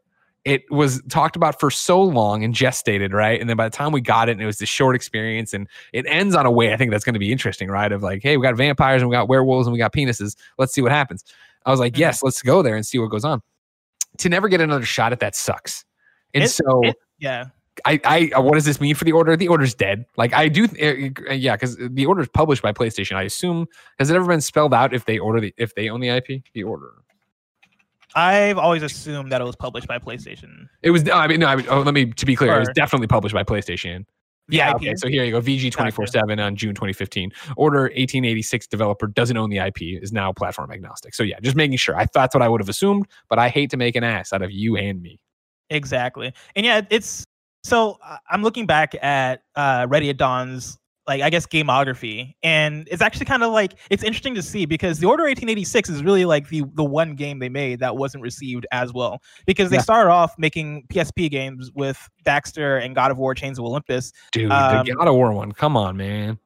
They also did Okami for the Wii, but then they went on to do God of War Ghost of Sparta for PSP and God of War Origins Collection, right? Which were like all very well received. And then you get to the Order 1886, which has a 63 on Metacritic for PS4. And then from there, it was just like, well, I guess they also did Deformers, which was also low on Metacritic, but that was but Deformers was such a weird one where they were just like, we're making this multiplayer game, and it was in between all these VR things. Like I think you saw them drifting that way to becoming a more VR focused studio, which I always held out hope for, PlayStation VR stuff then. But yeah, it's not surprising because they found success and they found a great partner clearly with Facebook and Oculus. So to see them go there makes sense. I'm excited for what they do next. But yeah, there's always going to be that part of me of like, oh man, like I'd like to see you try to take another shot at the Order. Because immediately after the Order 1886, right, they go on to do Deformers, which I'm gonna throw out because it's such a weird thing. But then all the Echo games, Lone Echo, Echo Arena, Echo Combat, and they all have like above 80 on Metacritic. Which they found their footing, they found something that works, and they've already had success with VR, and they're gonna continue to have success. But it is kind of a bummer of like, man, what if like they got bought and turned into a PSVR studio, or just continue to get more chances. And so rest in peace, they're gone but not forgotten from PlayStation. I was gonna say, wait, hold on, no, they're still making a lot of games. We're probably gonna play on Quest. They're still gonna be very successful, and they're still like they're making that guap. But have you used any more of your Quest? You doing any questing? I bump in and play like a bunch of random games. The one I've been playing lately is Pistol Whip, and let me tell you, that game is difficult. That game is really hard. As somebody who I love Beat Saber, and I feel like I'm very good at Beat Saber, Pistol Whip is on another level. Like even on normal, that game is giving me issues. Like issues in terms of it's difficult, not issues in terms of it's bad, because it's actually pretty incredible. Sure. But that's coming to PSVR soon, and I can't wait for it. And I'm adding that to my Greg, I figured it out, by the way, when I talked about pets like 4 weeks ago on a podcast, and like my brain fried and I couldn't figure out like what the acronym was. The acronym was Port Everything to Switch. That's what PET stands for. Okay. And then somebody on Twitter, and I might bring this up later when I have time to actually look it up, but somebody on Twitter actually recommended a better acronym for my bring stuff to PlayStation acronym. But I'm adding Pistol Whip, and it's already being brought to PlayStation, so I guess I don't really need to add it. But sure. Pistol Whip coming to PlayStation. Look forward to it. It's amazing. Bring stuff to PlayStation. You cheated, but you could do PSP. Bring stuff PlayStation. We're leaving out the 2, but who cares? Did you say PSP? Yeah. PSP, bring stuff PlayStation? Yeah, but I'm saying you just leave out the 2. Like P isn't like P as in portable, S as in studios. P as in portable. Listen, Blessing, there's some problems with the acronym. I'm just saying that PSP could easily stand for bring stuff to PlayStation. Greg, Greg, are you trying to hint at us that there's a PSP 2 on the way? I don't think I'm hinting. I'm straight up saying it, ladies and gentlemen. Oh, wow. Holy shit. PSP. It's time for PS5 watch, Greg. Story number 3. PS5. Greg, why haven't we heard about PlayStation's answer to smart delivery? The Great answer is question. simple. Possibly because there is none. There is no answer to smart delivery. This is from VGC, where they write an article called PS5 reportedly won't have its own Xbox smart delivery alternative. This is Andy Robinson. PS5 will reportedly not have a unified free cross-generation upgrade program like Xbox's smart delivery. Instead, Sony will leave such upgrade programs to the discretion of third-party publishers, an SIE spokesperson reportedly told Japanese publication GameSpark, translated by Video Game Chronicle. According to the publication, an SIE spokesperson said it, quote, plans to be as flexible as possible in supporting any publishers choosing to provide upgrade plans, end quote. Microsoft's Smart Delivery is an initiative which means players, quote, only have to purchase a title once in order to play the best available version for whichever Xbox console they choose to play on, end quote. This is separate from Xbox Series X backwards compatibility, which will run legacy games at current gen or increased performance levels.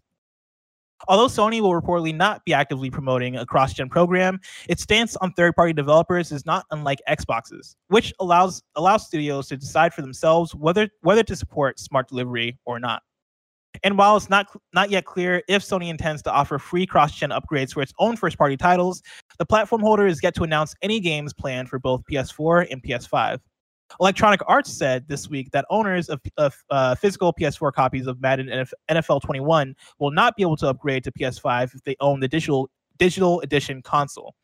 They will be given a free upgrade if they own the PS5 console with a disc drive.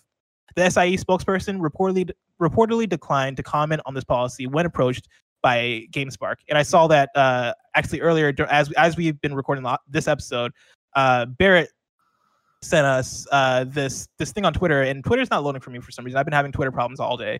But it seems like Marvel's Avengers is also gonna have like a cross-buy situation, a free upgrade to PS5. Where'd you send? Oh, there it is. Okay. Or digital. Yeah, it's coming from Wario64, but this is the question here. It's a free upgrade to PS5. Is that not just smart delivery? Barrett, don't ask questions that are gonna cause an uprising. Yeah, Wario64 tweet. Marvel's Avengers for PlayStation 4 will feature a free upgrade to the PlayStation 5 version, disc or digital, available on PlayStation 5 holiday 2020, PS4 version out September 4th. God, that's close. So, Greg, what's up? What's happening? What's happening here? What's going on? What's on your mind about smart delivery in PlayStation 5? So, smart delivery is at the discretion of the third party anyway. So again, I guess so in particular right now, at least especially with the Wario thing, what they're talking about is a free upgrade to the PlayStation 5. So where this would differ from smart delivery is that if I bought the PlayStation 5 version, would I be able to regress to the PlayStation 4 for free as well? Now, I don't know why you want to do that, but maybe your grandmother has a PlayStation 4 at home. You have a PlayStation 5, you go to each other's houses and stuff.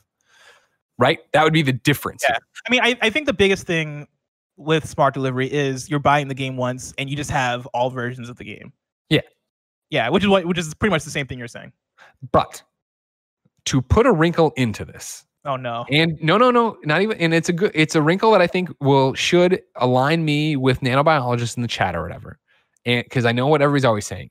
If PlayStation is just going to leave this up to other people and there's free to upgrade and do that other shit, then what they're talking about for PlayStation is cross-buy, which would be that I'm a Square Enix. I'm making Marvel's Avengers.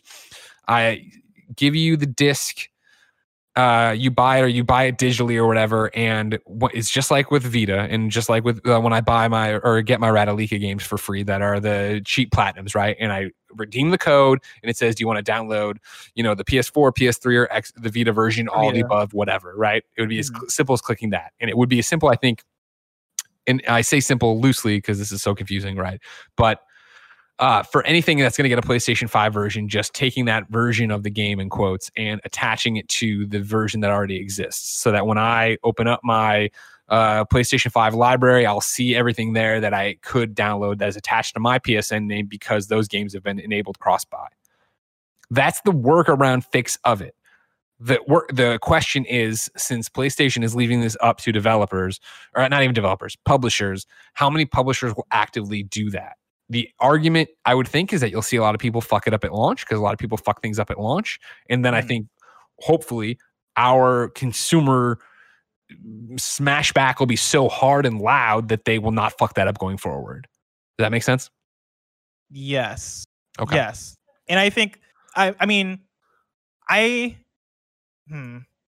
think when it comes to smart delivery and what this means in comparison to smart delivery, I think we won't really understand the ripples and what the conversation really is until launch. And we see, not even until launch, until the ramp up to launch, where we see, all right, who are the ones taking advantage of each system? If we see on the Xbox side that way more developers are taking advantage of smart delivery because there's something that either makes it easier, or it's something there that is more enticing to developers to take advantage of that, as opposed to this upgrade system on the PS4 to PS5, then I think it becomes a little bit of an issue for the time being, like that launch period, the first couple years. But if it is, I could see a scenario where we look at all the games that are taking advantage of smart delivery, and all of them just go, hey, on the PlayStation 5, we're just cross-buy, right? We're just doing an upgrade system. Sure. And I think that, and I think at that point, like, the conversation kind of becomes less, like, the conversation becomes less important in terms of, like, all right, what is PlayStation doing in comparison to Xbox? And I think it just becomes a conversation of, like, oh, cool, this is awesome. Like, we all get our games. The number one difference here, and again, we don't know for sure, and yada, yada, yada. I won't know until we have a PlayStation 5 under our TV, or they go into details about this. Right now, based on what's happening here and everything else, right? I would say the biggest, I think for so long we talk about smart delivery, oh, it's a buzzword, right? It's just a marketing term. It's yada, yada, yada. The more we talk about it and the more we debate all this shit, and the more it's like, well, what is it? The thing I love about smart delivery is that it's in the fucking title what the difference is versus PlayStation. It's that your Xbox is smart enough to know what you own and what you have and make it easy. Where I think that it is going to be that you turn on your Xbox One, and your Xbox Series X, and whatever things smart delivery, you go to your thing, they're all just there, they're ready to go. I feel that, and I don't know this, I guess, because technically it wouldn't be like this, but if I was a betting man, I would say, based on what we know now, which isn't anything, that it'll be more complicated for a PlayStation 5 to understand that. If it's going to, I guess that doesn't make sense though, because if it is what I'm saying, that I don't think it's, in a perfect world, you go back, you patch the game for PlayStation 4, you say that there's a PlayStation 5 version, they're cross-buy, they're together, right? I have a feeling that's going to be more difficult knowing the PSN than it won't be, if that makes sense. I'm trying to think of any games, and I know this might be something you have to write into later, Patreon.com, or you can just tweet me, since this isn't me asking for a free question here. But are there any games that have been released and then given cross-buy later? Does that make sense? You know what I mean? Like, is there? That's a very good question. I don't know. Because that's my thing. I just know how weird the PlayStation is at times, and the PSN is at times. That you're going to be able to. Marvel's PS4 will include a free upgrade to the PlayStation 5 version, right? So, like, when we buy that, theoretically, you would, if it's going to work the way it's worked, when we buy Marvel in September or Avengers, you turn it on, you look at your trophy list. It should say PlayStation 4, PlayStation 5 right next to it, and that would, to me, go, oh, okay, they got this. They understand what they're doing. If it doesn't, then I'm like, well, then it's a patch, and then it's a thing. And do you have to ping the server to let it know? I'm probably overthinking this, and I'm probably underselling, you hope, knock on wood, PlayStation, on how easy this will be. But Xbox has a great messaging of, you just turn it fucking on. It's smart. It knows which one you own and which one will run best for you. Yeah.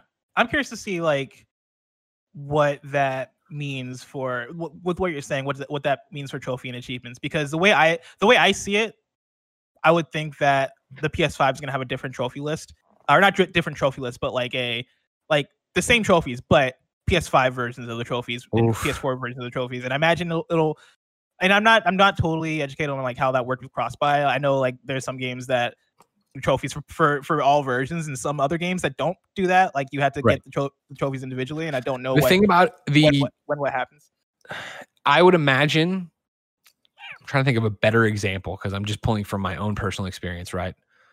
But my imagination, I would think that if it's the way you're talking about, it would work for a game like Avengers the way it works for DC Universe Online, which DC Universe Online was when I had my PS3 version. When I logged in for the first time on PlayStation 4, it, of course, pinged the DC Universe Online servers, knew I was a character, downloaded I logged into the game as my character I was playing on PS3, but PS4 did have its own trophy list. However, since the game is based on progression online, it just went, oh, he's level whatever, and it just went bing, bing, bing, bing, and gave me all the trophies I had on PS3 onto PS4. They were separate lists, though. That doesn't play as well with the idea because DC Universe Online, of course, is a free-to-play game, so I didn't have to worry about buying this version of it. I just downloaded it like I downloaded it for free on PlayStation 3. Yeah. And did you carry over your save progress? Yeah, save progress and everything worked. Yeah. So I guess that's the biggest thing about this is like for Marvel's Avengers, for Destiny, for Division, if they do a PlayStation 5 version of it. I think Rainbow Six Siege is confirmed to have a PlayStation 5. All of those have to carry over your save data. Yeah. And so, which would hopefully mean that you're automatically dinging those trophies. Well, yeah, if it's a separate list. Exactly. If it's a separate list, for sure. But then it's also like you do share lists sometimes with games that are cross-buy. So can you add something later to cross-buy? I guess is what I don't know. And you might say, of course you can. And maybe there's an example I'm forgetting. The thing that's making me curious is they're not calling it cross-buy. Like nowhere here have they actually said cross-buy. I know. Like for both Madden NFL and for Marvel's Avengers, right? Like they're calling it an upgrade system, and that seems to be led more so from on the developer side. And I'm sure like it all happens through conversations with PlayStation and in the store and all that stuff works out. But the way, as I understand this, right? Like, and this is now in comparison with Xbox Series X. In terms of what that means for if you have a PS5 and you buy a game. It seems like if I buy Madden NFL 21 when the PS5 comes out for the PS5, doesn't seem to me like I'll have that for the PS4. Like it seems like that's just going to be a PS5 game to me, which in the overall conversation doesn't matter as much to me because like why am I going to go back and play my PS4 version? But I'm sure there's people that will because maybe people have multiple consoles or people have a console at their grandma's house or something like that. Yeah. I don't know. And so that seems to me to be like a key thing in terms of like the difference. But then also like this disc thing is very interesting in terms of like, and I'm gonna have to like actually read the whole, and I'm not gonna do it now, but go into the Marvel's Avengers article to see how they talk about like disc upgrades. Because am I going to GameSpot, handing somebody my disc, and then getting the PS5 disc? I'm very curious on how that works. Has there been a PS4/PS3/Vita game that added cross-buy later? Like one version of the game was out, and then months later, another version came, and you got it for free because you already owned the other one. Even writing it out, I'm like, I know this has happened before. I know. We're in some weeds. I know. We're in some weeds right now. This has happened before, but am blanking. While you're doing this, I'm just gonna sneak in story number 4. This last one is just a PlayStation update for you. Ghost of Tsushima has gone gold. This is a tweet from @SuckerPunch Production on Twitter, @SuckerPunchProd on Twitter. They tweeted today, "We're thrilled to announce that # Ghost of Tsushima has gone gold. This is the culmination of years of hard work from our team, and we can't wait to get it into your hands on July 17th. Yay. This is awesome. Yay. It's cool. Awesome. Yeah, I mean, it's really nice they let this small indie The Last of Us Part 2 have its moment in the sun, but now get out of the way. Here comes real game of the year. Andrew Goldfarb's The Ghost of Tsushima. It does feel kind of nice now to have Last of Us Part 2 out of the way, and now Ghost of Tsushima now has kind of the runway to breathe a bit. Because now I'm like, having Last of Us Part 2 as that, and I'm calling it an obstacle, but like, I mean that in the most polite way possible. Having Last of Us Part 2 be this obstacle toward Ghost of Tsushima Part 2 has been like, man, I'm really looking forward to Ghost of Tsushima, but I guess like right now, all my energy is on Last of Us Part 2 because it's the biggest game right now, one of the biggest games of the year. But now that's kind of over and done with. I know we're in a position where we played the game early, and so we have more of that runway than people that are playing Last of Us Part 2 right now. But I think depending on where you are, depending on where you are in PlayStation ecosystem, like it's Last of Us Part 2 right now, and then I'm so stoked for Iron Man, and then it's Ghost of Tsushima. Like you're in a great like 4-week period here of crazy shit hitting. Did you discover anything else as far as the cross-buy situation? Were you able to add cross-buy later to games?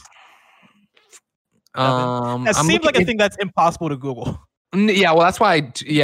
People are saying they're just saying things, and then it's like, wait, do you understand my question? I said sound shapes, and they go available on all 3. I'm like, no, I know, but did that get? Diablo 3, I stand Rey Navarre I stand Rey Narvaez says, yeah, thank you very much. Gosh, it's a little finicky. Luis says Sound Shapes and Resogun for sure.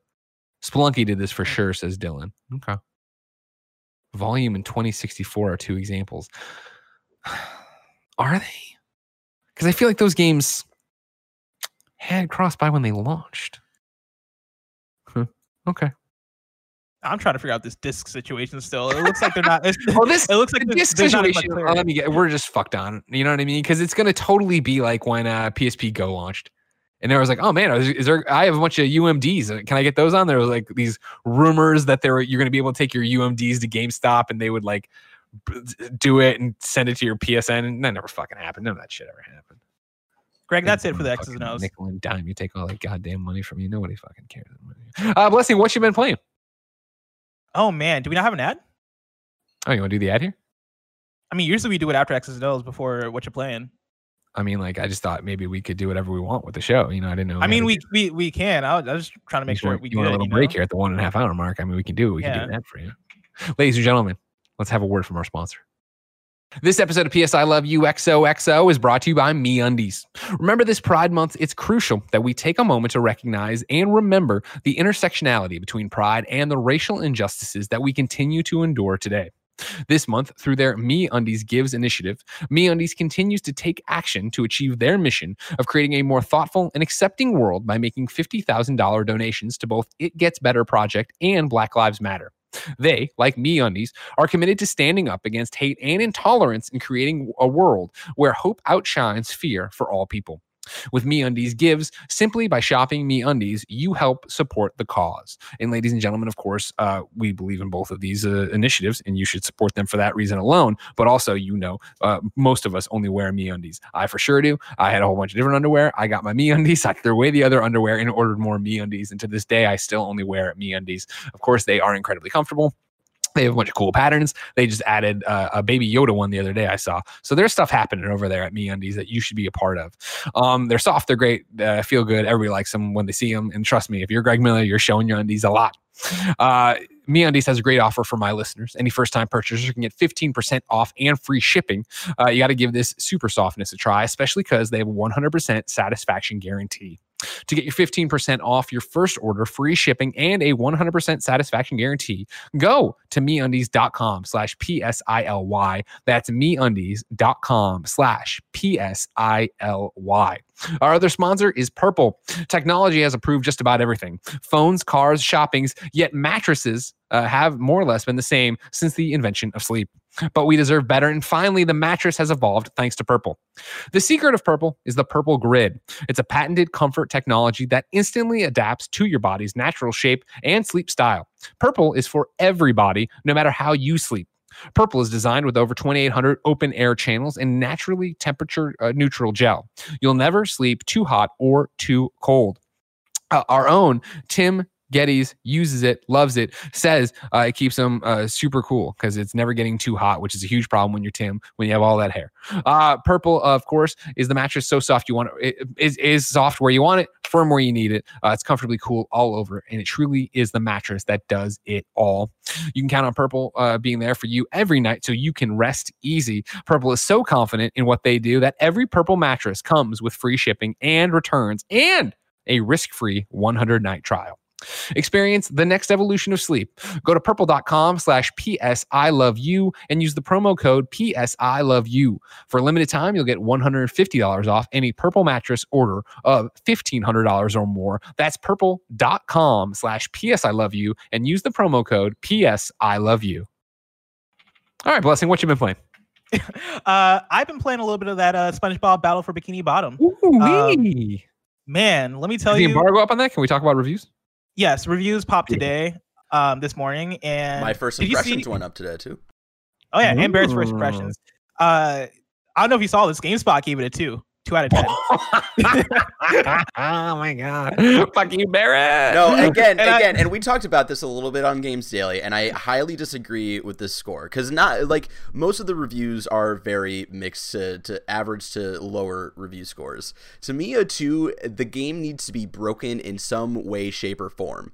And in the sections that I have played, it is not. It is definitely a janky PS2 era game that got remastered that still has charm, but like for it to be a 2, I don't know, that's just such a crazy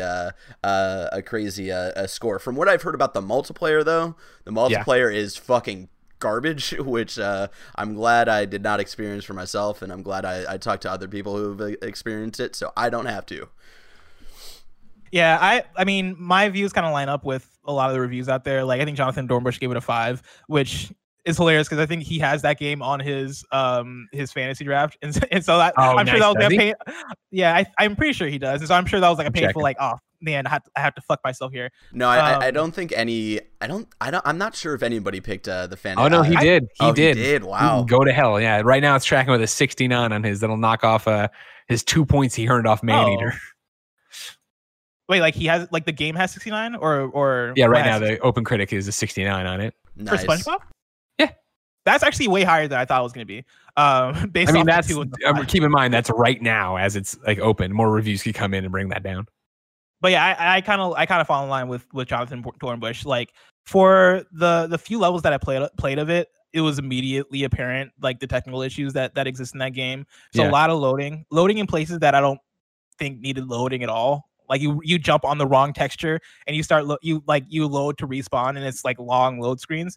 That stuff has been very frustrating as I've been playing. Another thing I noticed is that it's very much like a PS2 game. It feels untouched from the PS2 version, which on one side, cool. Like if you're gonna put out a remake of a PS2 game and you want it to reflect that actual true experience, I'm kind of fine with you not touching it, but at the same time playing it, it feels like an archaic PS2 game in so many ways, in ways that, like, for me as somebody who Donkey Kong 64 is one of my favorite games, and that's a game that I will not, I'm not going to say that game doesn't have issues. Like that game has quite a few issues. But I love it just because it is a relaxing experience for me, and I love the charm there, and I love so much about it. As somebody who likes that type of collectathon platforming game, SpongeBob is one of those, and I think it's an example of one of those that just it plays like it plays very much like a licensed game, in a way that on the PS2 era I think it got love because it's a licensed game, but it's not bad. It's SpongeBob. We love SpongeBob, and it seems to be all right. Playing it today, all that weight brought in with it. It's a different era, and it very much plays like a licensed game where it's like, oh yeah, y'all just really put this thing together. Like there's no rhyme or reason to a lot of where these collectibles are. Like a lot of these enemies are kind of copy and paste. There's a lot of overall there's just technical issues there, and I guess that is more so to the fault of the remaster than even the original game. The thing I will say about it that I have been enjoying is that weirdly for me as somebody who grew up with SpongeBob and for somebody who really likes SpongeBob, it is, and this is my first time playing the game, by the way, because I didn't play the PS2 version. You missed it when it originally came out? Yeah, I missed it when it came out on the PS2. I think I played like SpongeBob the movie, but I never played actual Battle for Bikini Bottom, which people would say is the good one. Playing it, there is charm there. Like I am enjoying a lot of the SpongeBob bits, and I am enjoying I guess just the collectathon gameplay loop as kind of badly designed and broken as it is. There's something about it that I'm still like, oh yeah, new level. Oh yeah, I unlocked Sandy. Okay, cool. I got Patrick. Okay, cool. There's this weird ability that I can use. Like there's something about that loop that I think is a bit relaxing, but it's hard for me to want to play this game for more than the few hours that I played it. Like there are better places I can get this. I was wondering at the end in Games Daily post show, I knew you were embargoed, but I was like, what are you gonna play this weekend? And you were like, I played some SpongeBob. I don't know if I'll play anymore. I was like, oh, you were one of the ones excited for this game, weren't you? That's not a good sign. Again, like I've been saying, like if you're like Blessing and I were, you like the major collectathon 3D platformer stuff, I think it does successfully, in a way, scratch that itch. Being a fan of the game when it came out, it's one of those things where it's like, man, yeah, like this game was really flawed, like, but it was 17 years ago, so we didn't like know any better back then, being kids and fans of SpongeBob, like we didn't fucking know. And so yeah, playing it in a 2020 lens is kind of like it begs the question of like, does really everything like need a remaster? Like, I'm glad that they did it, right? I'm glad that they did it because so many fans were asking for it, and honestly, like they did, like the game is exactly how I remember it originally. So like all they did really was just make it look prettier, and so like all of the design things, like I don't think that's really like, I think they did what they set out to do, which is like, hey, we're just gonna bring this game to the modern consoles and just kind of see how people feel about it. Yeah. And I think in that way they succeeded. I'm not trying to defend for sure like all of the things that I've been able to see as an adult, like playing a few of the levels as well. Like, yeah, there's a lot going on here that's a complete mess, but I'm still enjoying my time with it. It still is satisfying when I get another golden spatula to get closer to unlocking the next level and all that stuff. Like, it is not a well-designed collectathon, but it is still a collectathon that scratches the itch. And it is one to the point where, like, I looked at the trophy list, man, and the trophy list isn't terrible. It's just 100%ing the game. And, like, knowing how long that game is, which isn't terribly long, I think I might platinum this, to be honest. Yeah, you're tempting me. You keep tempting me a little bit with that. Like, whenever you say it's just a 100% thing, and knowing that it's not that long, I'm like, maybe I can use this as an excuse to actually get another platinum. But yeah, I think for me, like, the biggest bummer of the game is the technical issues, which for a remaster that is, hey, let's take this game from the PS2 and let's just like make it pretty and not touch it at all. The least I think they could have done is to fix technical issues, because I don't know if it had some of the same stuff, like, you know, like weird collision and weird frame stuff like going on in the original game, but there's stuff in this game where I'm like, why is this in the remaster? Like, why? Like, it's almost like when this is a really weird and different example, but it's like when they remaster something like Mega Man, and it still has like the frame hitches, but the fans like that because that's what makes the game like. Yeah, there's no way that you have to play it that way. Yeah. Yeah, like you have to play it that way because that's the way to play Mega Man. It's almost like that, except to no benefit. It's almost like that where it's like, no, you guys could have gotten rid of like some of the technical issues like that. That wouldn't have been a problem with us. And so, yeah, I'm playing that. I started Hyper Light Drifter because that Solar Ash trailer. I'm very early. So far, it's very difficult in a way that I did not expect. I didn't know this game was going to be hard. It kind of reminds me of, and I know this is probably a tired analogy, but it kind of reminds me a little bit of like a Souls game in terms of you have to be very purposeful with your dashes and your moves, so they don't get murked. And you also have to like heal and stuff like you do actively in a Souls game. So it has quite a few of those elements, and it's so. In the game, you kind of get thrown into the world, and they kind of go hands off, and you kind of go at your own pace and explore how you will, kind of like an old Zelda game. And I'm very lost. I'm very lost. I'm in a part of the game where I'm like, am I supposed to be here? Am I weak? Like, should I go somewhere else? Because I keep getting knocked out like crazy. And so that's kind of how it's going for me. Though I will say that I do like the style and the visuals of it. I think the art of it is really, really, really cool, really, really good. I don't know how to describe it. It kind of reminds me a bit of like this is gonna sound weird, but like a futuristic Shadow of the Colossus kind of thing, where it is like, oh yeah, this is a world of mystery or whatever, and there's like all these relics and different things, but also like, you know, there's magic going on, but the magic feels like it's almost like future magic. It kind of has that kind of vibe to me, which I really dig. And so far from what I can gauge, there's like no dialogue. There's like no text. Like all of the communication between characters is done through like images and like weird symbolic stuff, which I think is also really cool. And so like, you know, I'm at a place where I don't know how much more I'm gonna play it, because if it continues to be this difficult, I don't know if that's just what I'm in the mood for right now. Like if I wanted to play something difficult, I'd probably switch to Bloodborne. And finally finish that. But I will say that like overall as a game, you know, from the first few hours I played, you know, seems pretty cool. You know, I can understand why Andy loves it so much, because it has like some really cool vibes that come with it.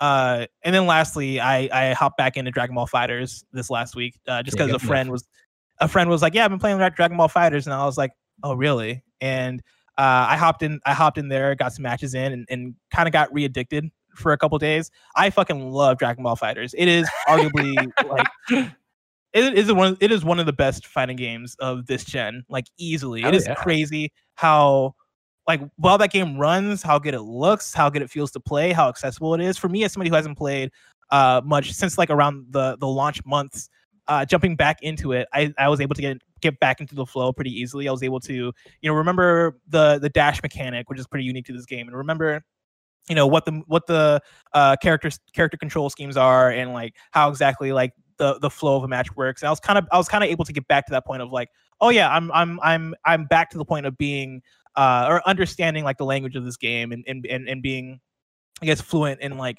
how to actually like operate in this game in a way that I think is really cool. I think the game is very accessible in that way. And so been enjoying that. There are also new characters that I've not necessarily gotten the chance to try out, but I've been playing against. And so like they added Broly as DLC. Greg, I know you know all about Broly. Oh, I know all about Broly. He's my favorite bug snake.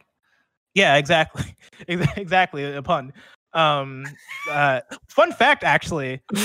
So there in Dragon Ball Z, there's a race called the Saiyans, right? And that's like Goku, right? Goku, Vegeta. And they go Super Saiyan. Their names are actually puns of vegetables, like weirdly enough to this conversation. And so like Goku's Saiyan name is Kakarot, which is like carrot, Kakarot. Vegeta, gotcha. I guess it's just vegetable now I think about it. Is this all a marketing scheme from Big Vegetable to get you to eat your vegetables? I'm sure there's some kind of collaboration with Bug Snacks there that they're trying to go about. But yeah, Broly, I imagine is broccoli, and that is Trunks, and I guess I don't know what Trunks would be. Tree trunk? I don't know. While we're here, real quick, chunks. That's a disgusting word, right? Yeah, I hate the word chunks. Cool. But also, like, I feel like in a lot of contexts, I also hate chunks in general. Yeah, gross. Like when you get like a chunk of something, it's unless it's like. Unless you're eating like a soup and it's like a chunk of like vegetable or something, then it's like all right. But for the most part, a chunk I never dig a chunk. Blessing, I consider myself a chunky boy. You don't like me? What's up? Chunky's different. Chunky's I think is different. A different thing. I love chunky. I love chunky. Let's be clear. It's just do they still make the candy bar chunky? I don't know. And don't forget Chunky Kong. Oh my God, shut up. So that's a fair point. Chunky Kong. Greg, what have you been playing? I've been playing a lot of Minecraft Dungeons. Of course, coming off The Last of Us Part 2. I think I had gotten, or Minecraft Dungeons had released either right before we got the code or right after we got the code. And it'd been one of those. I love a good dungeon crawler. I love Diablo. I've been excited to get into it. And so now with Last of Us off the plate, finally actually jumped into that. I have 58% of the trophies right now. I'm probably... I'd say 3/4 through, if not even closer than that, of completing my second full playthrough of all the levels, because it's like you unlock difficulties and now there's the last difficulty I need. Once I do this, I have to play through the game again on the hardest difficulty for the platinum or whatever. Just a great game. It's funny. I really, really enjoy it. It's super fun. It's exactly what I'm looking out of that kind of experience where I can turn it on and have a full blown conversation with Jen and just go and hack at enemies and, dodge roll and use my special abilities or whatever. As you're going through and you're killing all these creatures, obviously you're getting better gear, better equipment. As you level up, you earn enchantment points that you can then apply to your equipment you have whenever it's like Diablo. So you're picking up better loot all the time, or any kind of looter shooter, I guess. And when you find the new I'm using daggers for the most part. So when I find another set of daggers that are better, I just, salvage my old daggers and it gives me back all the enchantment points I had invested in it. So I can put them into the new daggers, which is great. It's that perfect mindless to an extent thing of, I'm sitting there and I'm listening to a podcast or I'm talking to Jen or I'm putting on, chill beats to vibe to or whatever. And I'm just running through and playing it. And then I played with Joey and Lauren the other night. And then Joey played with me on the charity stream for St. Jude, where we just did 3.5 hours of Minecraft Dungeons. And it was a blast. They fuck up a lot of little things that I find interesting, where like, when I logged on and Joey and Lauren were playing, I went and joined their game, and our friend Lewis joined on me, and we got in there and immediately, like, with their gear or something, or however the balancing worked, and there is no balancing, I guess is the problem. Like, their numbers for attack are like, I think Joey at the time was like level 50 and I was like level 20. And so it was just like I was doing no damage. Everything was fucking owning me to the point that I just quit. And then I quit and then they came and joined me and then they're doing more damage than all the enemies. And just like, the reason I beat my first playthrough so quickly is because I played with them and we just like crushed. And so it's a weird thing. I feel like in the age of, Division 2 and its scaling, in the age of how Borderlands scales and gives you your own loot drops, it's weird that that's something that they didn't think of on this, that there's no easy way to have it scale, or whatever level you are, you're facing enemies or your size, right? And I know to an extent, if you haven't played it, when you go in to a mission, you can choose the difficulty and it shows you like your power, the recommended power for what's going on, your power, and then your team power, so like you can see how the whole team matches up. But it's still a weird way to do it that I just don't think works. And I think the other way would have been better. And then on top of that, I noticed early on, but then Joey and Lauren don't play like me.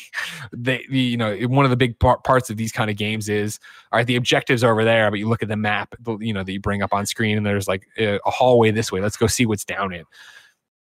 9 times out of 10, there's nothing in these hallways. Occasionally you'll run into a chest. Usually you just run into more creatures to beat up for XP, which makes sense, I guess. But if you're already making me replay the levels over and over again, like why would I be looking for more enemies to fight in the level I'm in instead of just knocking it out and doing it the normal way? I think they have an issue there, but the gameplay's super fun. I think it's, a great game to play with other people. I think it's a great game to play by yourself. I think it works in a million different ways. I think, it's just little things like balancing and making the maps more enjoyable to explore that would have gone a long way. But there's a challenge there. There's a lot of cool different weapons. You know what I mean? I'm firing firework arrows that are doing giant AoE attacks.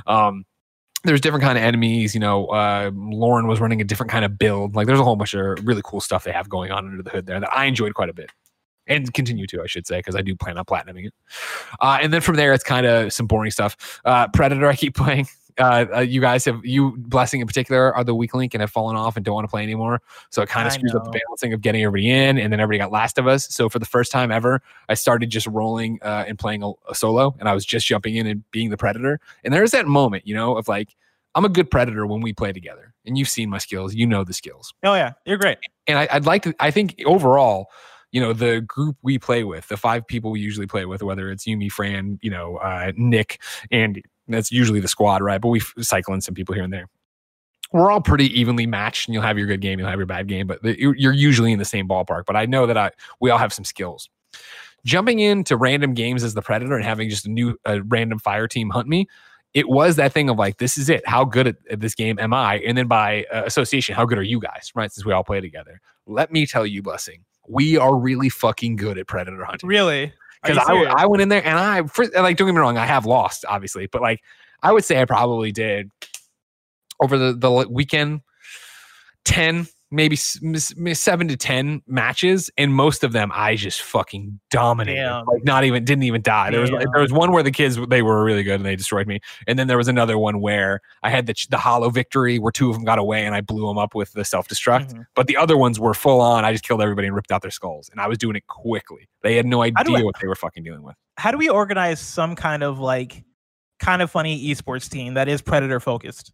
That's a great question. You know what I mean? That's a great question, how we do that. I think we would have to start our own tournament where one person would have to be Predator all the time, and I can't volunteer as tribute. But then, you know what? No, it would be. Okay, so here, esports, I like where your head's at. We get our different teams. So we get a whole bunch of people that get together, their team of 4 fire team members. And then, you have, so it's just a team. We need to be in the kind of funny Predator hunting ground esports tournament. You need 4 people. Then when it's your turn to be the Predator, you guys get to pick one Predator you want to be hunting or be hunted, however you want to describe that, right? So it's the 4 people playing versus one team's Predator. And now the problem will be point scoring. I'm not smart enough to come up with that, but we can figure it out. Mm-hmm. We can come up with that. Yeah, we can figure it out. Because we can be cleaning up right now. How do we make this a thing at the studio launch party when we finally are able to leave our house? The studio launch party in 2023 when the CDC's cleared gatherings of more than 100 people. Exactly. How do we organize like a wide community wide in person Predator hunting grounds? Play against kind of funny. Let's see if you got the stuff. At that point, then what we would do is we would do the Predator hunting grounds esport league tournament, whatever you want to do. and then we'd have to get it down to having the finals there. And maybe it isn't even that. Maybe, throughout the ranks, whoever wins, well, we'd want to be in it though, right? If we don't win, if it comes down to we're in the championship match is at the launch party. If it comes down that we didn't make it to the end, then the champions come and they play us. Oh, I like yeah, I really like it. Yeah. There's something there too. Outside of that, I did the normal thing I occasionally do, which is like, you can see me hopping around a bunch because, once you have the woe is me, the yoke of a review off your back, you kind of like get into this weird mood. I had a mood after I beat Last of Us Part 2 that I wanted to give No Man's Sky another shot. And so I re-downloaded No Man's Sky, started up No Man's Sky again, saw this happen last year, maybe. Yeah, last year with that Beyond expansion. Is that what they called it? Or Next, whichever one one was last year with the VR expansion. It was both Next and Beyond. I think Beyond's the most recent, so I think I'm talking about Next. But I could be wrong. But when they added PlayStation VR to it. And I turned it on, saw that save, and I was like, oh man, I only played like 3 hours. Well, what happened? Started playing this game, and then sure as shit, like 3 hours in, it really gets into like building your base and powering your portals and all this stuff. And I was like, oh yeah, like I'm just not into this. I want to explore. I don't want to be tethered to this kind of stuff. And so I just turned it off and never went back. Yeah, I had the exact same thing happen to me whenever that update was, that first one that was like the big overhaul update. Like I jumped in and I was like, oh cool, like No Man's Sky looks awesome. I'd never played it. It's been a game that's always kind of appealed to me from the sense of that first reveal always looked awesome from the VGXs. And the more and more we learned about it, the more and more I was like, okay, cool, yeah, like all these quintillion planets, dope, I'm in. And when it came out, it was just one of those things where I saw the reviews and was like, good, not for me. And then it was that next update, I believe, where I was like, all right, cool, let's jump in, let's see what it's about. And I got probably 3 hours in before I was like, this is not my jam, this is not a game for me. I understand what this is, I understand why people like this, not for me. Yeah. But it was fun. And again, it's the same thing, beautiful and cool to play. But it was like, all right, cool. It cleansed my palate, I think, after the brutality of Last of Us Part 2. And then I was on to ripping out skulls. Did you do VR? No, I didn't. No. I did it at that demo, you know what I mean? And I liked it a lot there, but it's the same thing of just like VR for me is, and I love VR, right? I still do Quest and work out with Supernatural, not every other morning even. I'm trying to work out at least do something, right? And so some days it's that, some days it's other things. But it's like that thing of just like when I'm starting to wind down for game time at night, like usually Jen and Porty are hanging out with me, so I don't want to just be like, all right, see you guys later. And just gone, you know what I mean? Be a zombie next to them. And then at that point when they do go to bed, it's like, well, I don't want to like drag all this crap out of the way. And usually me and Nick want to go be Dutch apple pie and kill somebody in Predator. So that's how that shakes out. By the way, I found, I talked earlier about pets, which is port everything to Switch. I found a tweet from the homie, I'm not going to pronounce their name right, Wakis Kaimkani. And they tweeted at me. This is from June 3rd. They tweeted. First of all, they corrected me. They're like, "Oh yeah, pets is port everything to Switch," with a happy face. Which thank you, Wakis. He then said that a good idea for the PlayStation 1 could be Pops. Port onto PlayStation. Pops. Okay. So that's what I mean, PSP kind of works though. I don't think you. While we're calling out people who give good tweets, while we were live, I tweeted it like, what is give me a crossplay that I'm thinking of that has happened with a distance. And you gave me names, but not time windows, except for Caleb Hurley, who said, my tweet didn't send, but in case no one else said it, Ratchet & Clank Trilogy. It launched on Vita 2 years after the PS3, and you got it for free if you had the PS3 version digitally. Great example. So you can easily, in quotes, add to crossplay. No, cross-buy, sorry. So hopefully there'd be hope for PlayStation 5. Then Blessing, as we transition into 104 PSN games ranked, I played Pong Quest finally, and I didn't get. If Pong Quest came out to PlayStation 4 after dodging me, I jumped in. I mean, I downloaded it, but we've been so caught up. We, of course, if you didn't know, each week we're going through what was the drop, now just a list of games on the PlayStation blog. Blessing and I each pick a game. We go and play it, and we come back and basically preview it and then rank it in one giant list of what we've played this year off of these PSN games and what we think of them, right? Pong Quest, I remember when we read about it initially, I liked Pong enough, but it was this Pong RPG kind of thing. Like, what exactly is going on with it? It's really cute. It's actually a really cool idea. And it ran fine on PlayStation 4. But the idea is that, you start the game, you're this Pong paddle hopping through this like kingdom. There's a king who gives you a task. You get to dress yourself, and there's all these different customizable things to put on it. And then you go into dungeons. You go into dungeons, right? And it kind of looks like What's the game I liked where I was the merchant and I can never remember the name of it? Oh, I know what game you're talking about. It's on Switch. It's a pixelated indie game. We just put out DLC for it. Fuck. God, I know what game you're talking about. What? Moonlighter. You go into dungeons a la Moonlighter there, and there's things to fight or whatever. But when you run up to fight them, you go into Pong games with them. And they're the other paddle, and you're the paddle, and you guys go back and forth, and you hit a ball back and forth a la Pong. As you hit them with the ball, and they hit you with the ball, you know whoever's getting hit loses a hit point. And eventually, when it gets down to critical, that's when you have to get the ball past them to beat them. As you go through and do all this, you're opening up treasure chests and getting special balls like curve balls or mega balls or all sorts of different stuff like that you can then choose to bring in and use to fight against them that way. And so. Totally goofy, a weird idea of like, let's make a dungeon crawling Pong game or whatever, but it works and it was cute and it was fun. And like, I didn't play it for too long at all because of everything else that was going on, but I enjoyed myself. The fact that it didn't come when it was supposed to, I was like, oh, is it going to have problems? Is it going to be this? Again, for the 30 minutes I played of it, I thought it was a cute idea. And it was definitely, as somebody who likes Pong, an interesting way to play Pong finally. That's really cool. So, Blessing, I need to toss it on the list, obviously. Right now, the top 10 is Telling Lies, John Wick Hex, Streets of Rage 4, Under Night in Birth, Hunt Down. Number 6 is Round Guard. Number 7 is Darwin Project. Number 8 is Hidden Through Time. Number 9 is Kamiko. Number 10 is Foxyland 2. Remember, these are just glancing previews we do. The list has over 41 games on it. Or I guess 41 games on it. You can go to kindoffunny.com/104 list to see the entire thing. And then, where to drop in Pong Quest. I will say, every time you read through the list and you get to Darwin Project, I hurt a little because that game, it's no, but like it's dead now. Like it's a dead game, or not dead yet. It dies at the end of the year, but very quickly after the PlayStation release of that game, they were like, "Hey guys, I can't support it anymore. It's just not a success." Yeah, and I saw that. Yeah, my heart breaks for it because it was a good game. I'm dropping Pong Quest at number 12. That means it's beneath the snaky bus, but above Deliver Us the Moon. Again, a fun thing. It's Pong. It's a goofy little idea. And that's the thing, is it's a goofy little idea. I don't know if I would go back and play it for more hours, but I enjoyed the idea of it, kind of thing. Now, Blessing, the thing about it is we are way off track because we had to focus on Last of Us review. We did one of the shows out of order. So we're way behind on how many we're going to do. So we need to figure that out. But rather than try to crack that code now, I say we pick next week's games and then down the line figure out where we're adding more PlayStation games to play. All right, that sounds good to me. Maybe when we actually net it all out, we'll go through and be like, all right, this is how we have to actually figure this out. Yeah. So for the first time, because we haven't done this segment in so long, it is the fact that, yes, the PlayStation blog combined all the territories into one and did away with the drop. So rather than give you the drop now where it describes the games, Justin tells you what's coming up this week on PlayStation, obviously releasing tomorrow, in every territory and just lists the games by name. So now, more than ever, it is a blind pool of what the fuck we're going to pick and what we end up with, which I kind of dig. There's no screenshots, no description. We're just like looking at names and just going. So here we go. This is your list of games this week.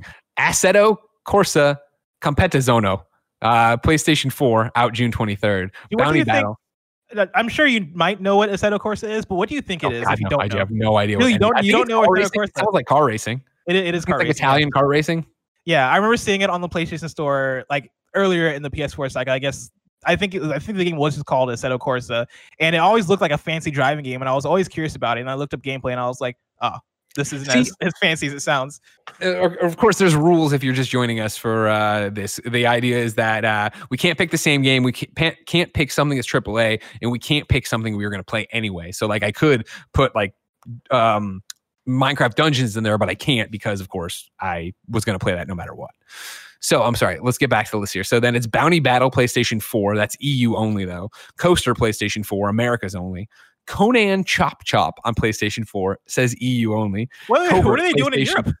I would have picked Conan Chop Chop, no problem.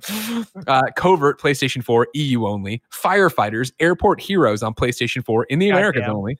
Hunting Simulator 2 EU only. Jump Step Step EU only. That's PlayStation 4. In fact, all these are PlayStation 4. I'll tell you if it's otherwise. Indie-apocalypse, like in Apocalypse, Indie-Calypse. only. Little Town Hero, America's only. Mad Runner, America's only. Octonaut on PlayStation, June 23rd, America, June 24th, EU. Pancake House, PlayStation 4, EU only. Paw, it's Paw Arumium, right? PlayStation 4, EU. I think it already came out here in America. Party Pumper, EU only. Pushy and Pulley in Blockland, June 24th, America, June 26th, EU. Rugby Challenge 4, EU only. SpongeBob SquarePants, which we wouldn't pick. Star Wars Episode 1 Racer, PlayStation 4. Super Toy Cars 2. A summer with the Shiba Inu. Tower of Time Ultra Core. Tower of Time, America on the 23rd, EU 24th. Ultra Core, 23rd in America, 26th in the EU. Blessing. The way we decide who picks first, of course, is what number it is. I do odds, you do evens. This, of course, is episode 25, meaning that I get to pick. Now, are you familiar with Little Town Hero? No. It's developed by Game Freak. Who's Game Freak? Game Freak is like the Pokemon, like they developed the Pokemon games. It used to just be called Town when it was first revealed during like a Switch, during a direct. And It's basically like this cute RPG. I don't know the exact mechanics because I started playing it and I think it came out last fall and I think I just got like sidetracked. But it's a game that I've always kind of wanted to come back to. It seems like a really cool game, but it didn't really get much talk when it came out. Well, great for you. I wasn't going to pick that anyway. For me, I tell you right now, it would have been a slam dunk. I would have gone Pancake House, but that's EU only. So then I feel like I'm left with Firefighters, Airport Heroes, or A Summer with the Shiba Inu. And I got to tell you, I'm going to have a summer with the Shiba Inu. Dude, have a great summer. Are we not? So wait, is Star Wars Episode 1 Racer? Does that count as AAA or no? I don't think it counts as AAA. No, it's a re-release of an N64 game, right? Then I'm going Star Wars Episode 1 Racer. Like I was gonna, that's a game I'm definitely gonna play for this segment. I was between that, Little Town Hero and Pushy and Pulley in Blockland because I think if I remember correctly, Pushy and Pulley in Blockland is another game that was in like the Nintendo Directs. That was like a fun little puzzle game. If it's the one I'm thinking of as I search it as I'm talking about it. Oh no, this is definitely a different game. I've not heard of this game, but it looks interesting. Yeah, I'm going Episode 1 Racer. If you want to toss, I sent you a YouTube link there to. It's going to take me a second just because I can't. I don't have Slack easily available. So don't worry about it. The Summer with the Summer with the Shiba Inu is a visual novel where it looks like Shiba Inu runs an inn and has other Shiba Inus come stay at his house. So I'm pretty stoked about that. Let me tell you. That actually sounds very exciting. That's going to be a good one right there, ladies and gentlemen. I got it coming up. Okay, it's coming up. While you do that, Big Daddy Barrett Courtney, I do want to check in on the PS I Love You XOXO Fantasy Critic League. Remember, ladies and gentlemen, you can go and keep up with everything that's happening there at kindafunny.com/PS League. The idea is we invited some of our industry friends over months ago now. We did a draft where we picked a fantasy slate of games, and now based on how those games do on Open Critic, we get points or lose points depending on it. It's for every point above 70, you get +1. For every point below, you get -1. Right now, I bring it up, of course, because there is a new number one team on the block, everybody. Whoa. And it's Portillo Publishing LLC. That's right, me, Greg Miller. I have taken the lead right now with 41 points. You might say, how did that happen? It's because The Last of Us Part 2 I took with the number one pick, and currently that has earned me 31 points. It has 95 on Open Critic right now. So what I said earlier about how the rating scale happens doesn't make any fucking sense. I don't understand what I just did, but don't worry about it. So I have 31 points off Last of Us Part 2. Then Minecraft Dungeons has a 72, which got me 2 points. Bloodroots got a 78, which gave me 8 points, bringing me to first place with 41 points. Behind me, though, is Big Belly Games. That's Gio Corsi from Ilphonic now. Doom Eternal got him 19 points. Resident Evil 3 got him 9 points. He still has Marvel's Avengers this year. Predator Hunting Grounds lost Gio 13 points. Streets of Rage 4 got him 15. And then Ghostwire Tokyo, of course, is still on his docket as well. Behind him is Callie over at GameSpot. She has 18 points off of Final Fantasy VII Remake, and that's it, leaving her at 18 right now. She has Skull and Bones 2, which will not get her any points because it will not release this year, according to them. She also has Yakuza Like a Dragon, Persona 5 Scramble, Godfall, and Rainbow Six Quarantine, which will be interesting to see if they release that this year. Behind her is Blessing Eddie. Wait, I'm feeling I'm skipping Dornbush. No, he is the bottom list. Okay. Behind him is Blessing Eddie Oye Jr. with Rapstar Games. Currently, you have 15 points with Neo. You have 0 points with Guilty Gear Strive because that's not going to come out, they say, this year. However, I'm very excited about my list. You have a huge roster. You have Cyberpunk 2077, Iron Man VR, Neo 2, I already said. Lego Star Wars The Skywalker Saga, Tales of Arise, Fall Guys Ultimate Knockout, Call of Duty 2020, Babylon's Fall, Mortar Shell, Ghost Runner, and Spider-Man Miles Morales. Yeah, Remember, man. of course, you spent how much on Miles Morales to get him on your team? I want to say like $98. I spent pretty much all my money except for $1. That's the thing right now, because we can bid on games, right? You, me, and Dornbush are the only ones paying attention, which I love. You have $1 left in your budget. Dornbush has 75, and I have 98 because I lost out on a bunch of stuff. So I'll let you know. I put some picks out there. Tonight they do this. So actually by tomorrow when you get this episode, check in to see what happened, to see if Dornbush screwed me over, if Blessing came up with a $1 bid to get me. I didn't bring it up. My list still has these available. Vampire the Masquerade, Bloodlines 2, Carrion, and then Outriders. But I'm hoping to add a few more tonight. We'll see what happens. Oh, and then, yeah, you made some bids. You made a few bids out there. Yeah, I made a few bids. I'll tell you if you don't tell Dornbush. Oh, yeah, I will not. People watching live, don't fuck me. All right, don't fuck me, YouTube. Right now, I have bids on for Kenna, Bridge of Spirits, Jet, The Far Shore. Smart. Even though we talk shit about it today, Bug Snacks, and we didn't talk shit, but it's like, how's that really going to review? I don't know, but I think with you on the sidelines with $1, I feel like I can make some picks here.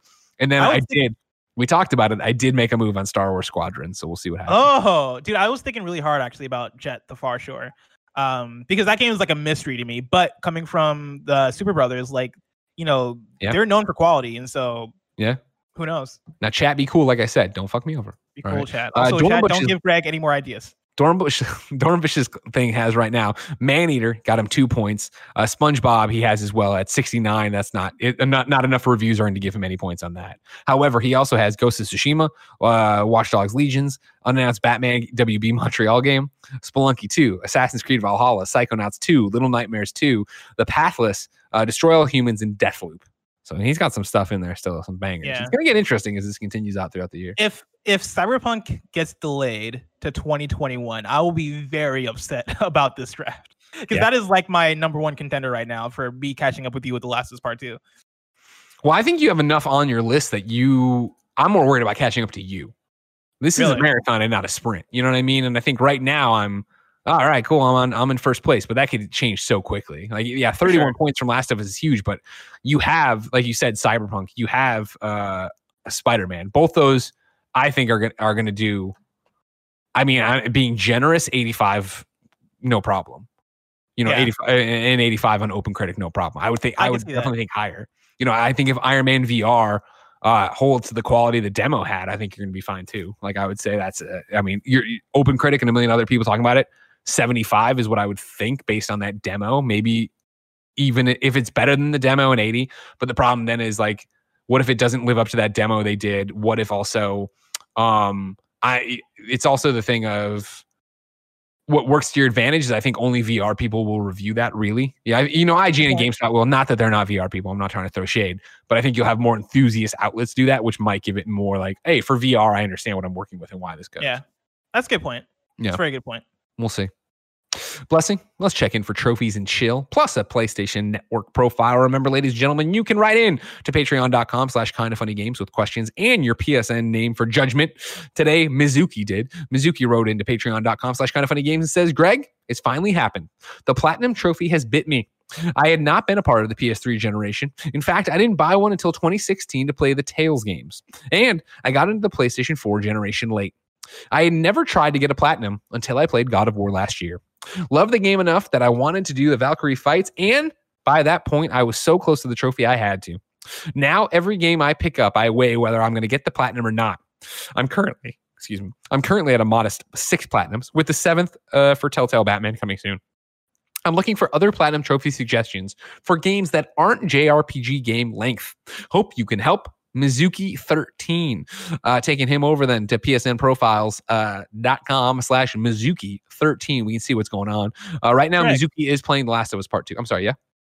Actually, no, go ahead. Actually, you're going to get here in a second.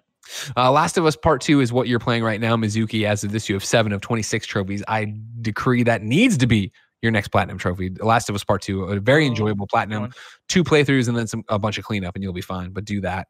You are working on Batman behind that. And then platinums, let's get into it here. You got Concrete Genie, I see here. Hell yeah. Yes. Then that was actually the one I was going to point out. Is the Concrete Genie platinum easy? Because I'm looking at like the percentage of people that have it. And it seems like it's like a 12.6% of people who played it have the platinum. And it also looks like he got it in like a day, which this piqued my interest. 2 hours. Yeah, no, the Concrete Genie one is I thought, as I talked about it in the review and stuff, right? I think not a perfect game, but like it's a perfect feeling. Like that's one of the few games that when I beat it, I was sad that I beat it. Like I know I platinumed it. I was sad that I platinumed it because I wanted to be in that world more. It is chasing down notebook pages and figuring out puzzles and stuff, but they do such a good job of listing their collectibles that it's really easy to be like, I don't understand where this one page is, and you go find out where it is and go get it. I might dive into that. That feels like it could, awesome. It feels like it because I've been meaning to get to it forever. I like started in the fall and was again like this last fall for games was kind of wild, and so like I bounced in and bounced out of a lot of stuff. And this seems like it could be like the perfect game for like that palate cleanser between Last of Us and Ghost of Tsushima. Oh, sorry. Yeah, that'd be a great one for you. Yeah. So platinums right now, you have our Concrete Genie, Psychonauts, Marvel's Spider-Man, Assassin's Creed Odyssey, Final Fantasy VII Remake, and God of War. This is a dynamite trophy list for if you're just doing platinums. Very good, Mizuki. I'm proud of you on that one. I would say Last of Us Part 2, though, needs to be your next one for sure. And it's not that long, especially when you're going to go through and have beaten it already. And I'm scrolling back. Oh, man, you got 44 of the Death Stranding trophies. Death Stranding is a chunk of change in time, though. Don't worry. I'm just checking out that. I respect the Final Fantasy VII Remake. Yeah, totally. 100%. That's one that I really thought about getting, but playing that game on hard mode was just beyond me. And so I really respect somebody who's able to commit and actually push through and get it.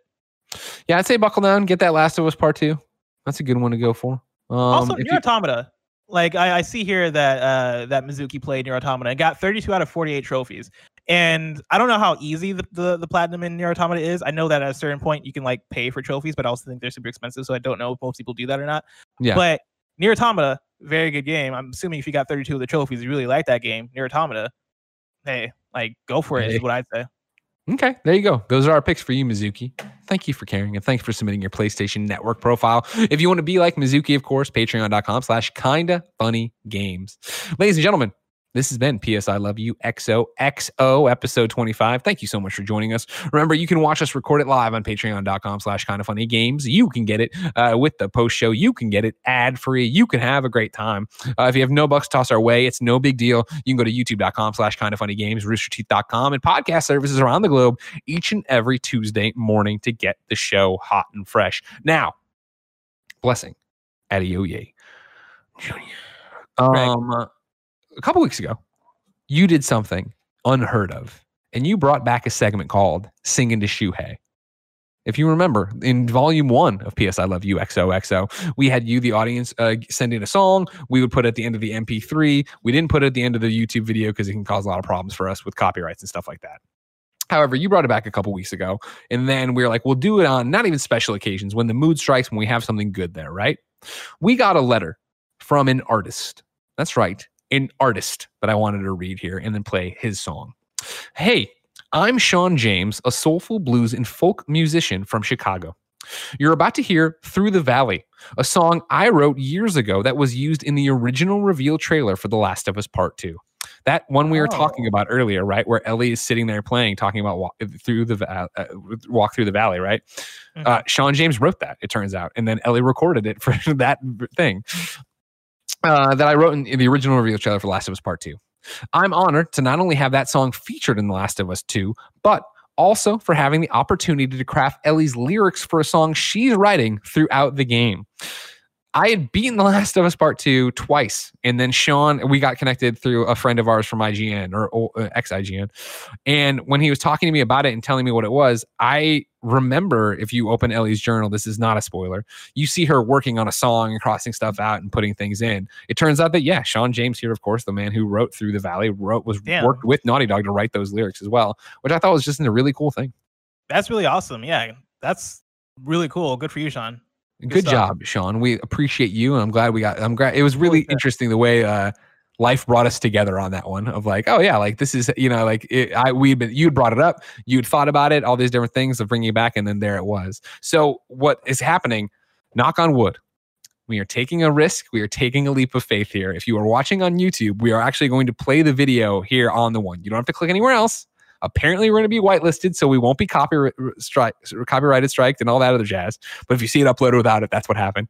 And then if you're the MP3, you'll hear it no problem. So, ladies and gentlemen, this has been PS I Love You, XOXO. Unless you're sticking around for the post show, thank you for being the Patreon.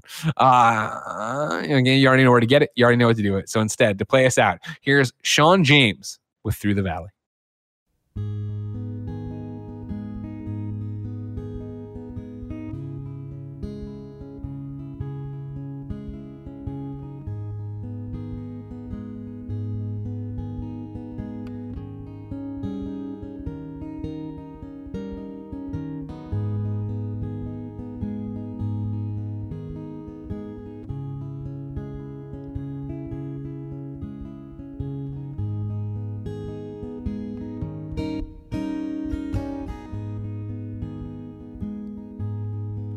I walk through the valley under the shadow of death, and I fear no evil because I'm blind to it all. In my mind and my gun, they comfort me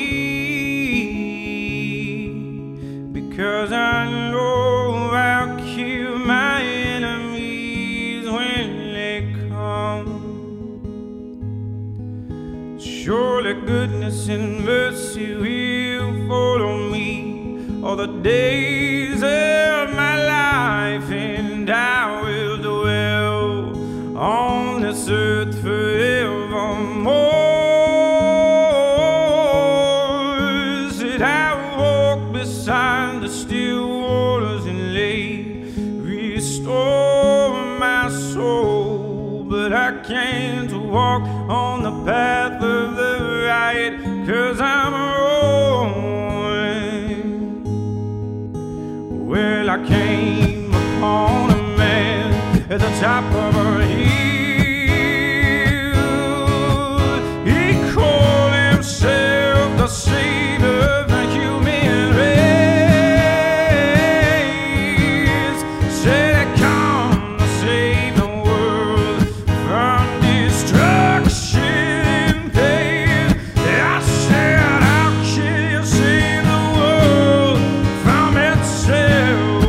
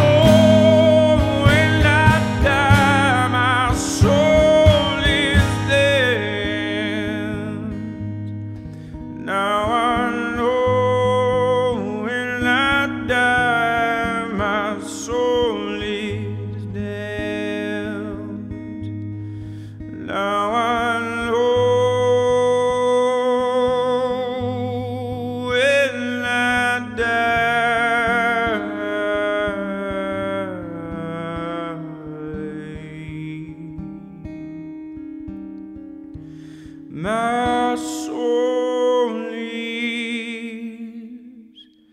dead.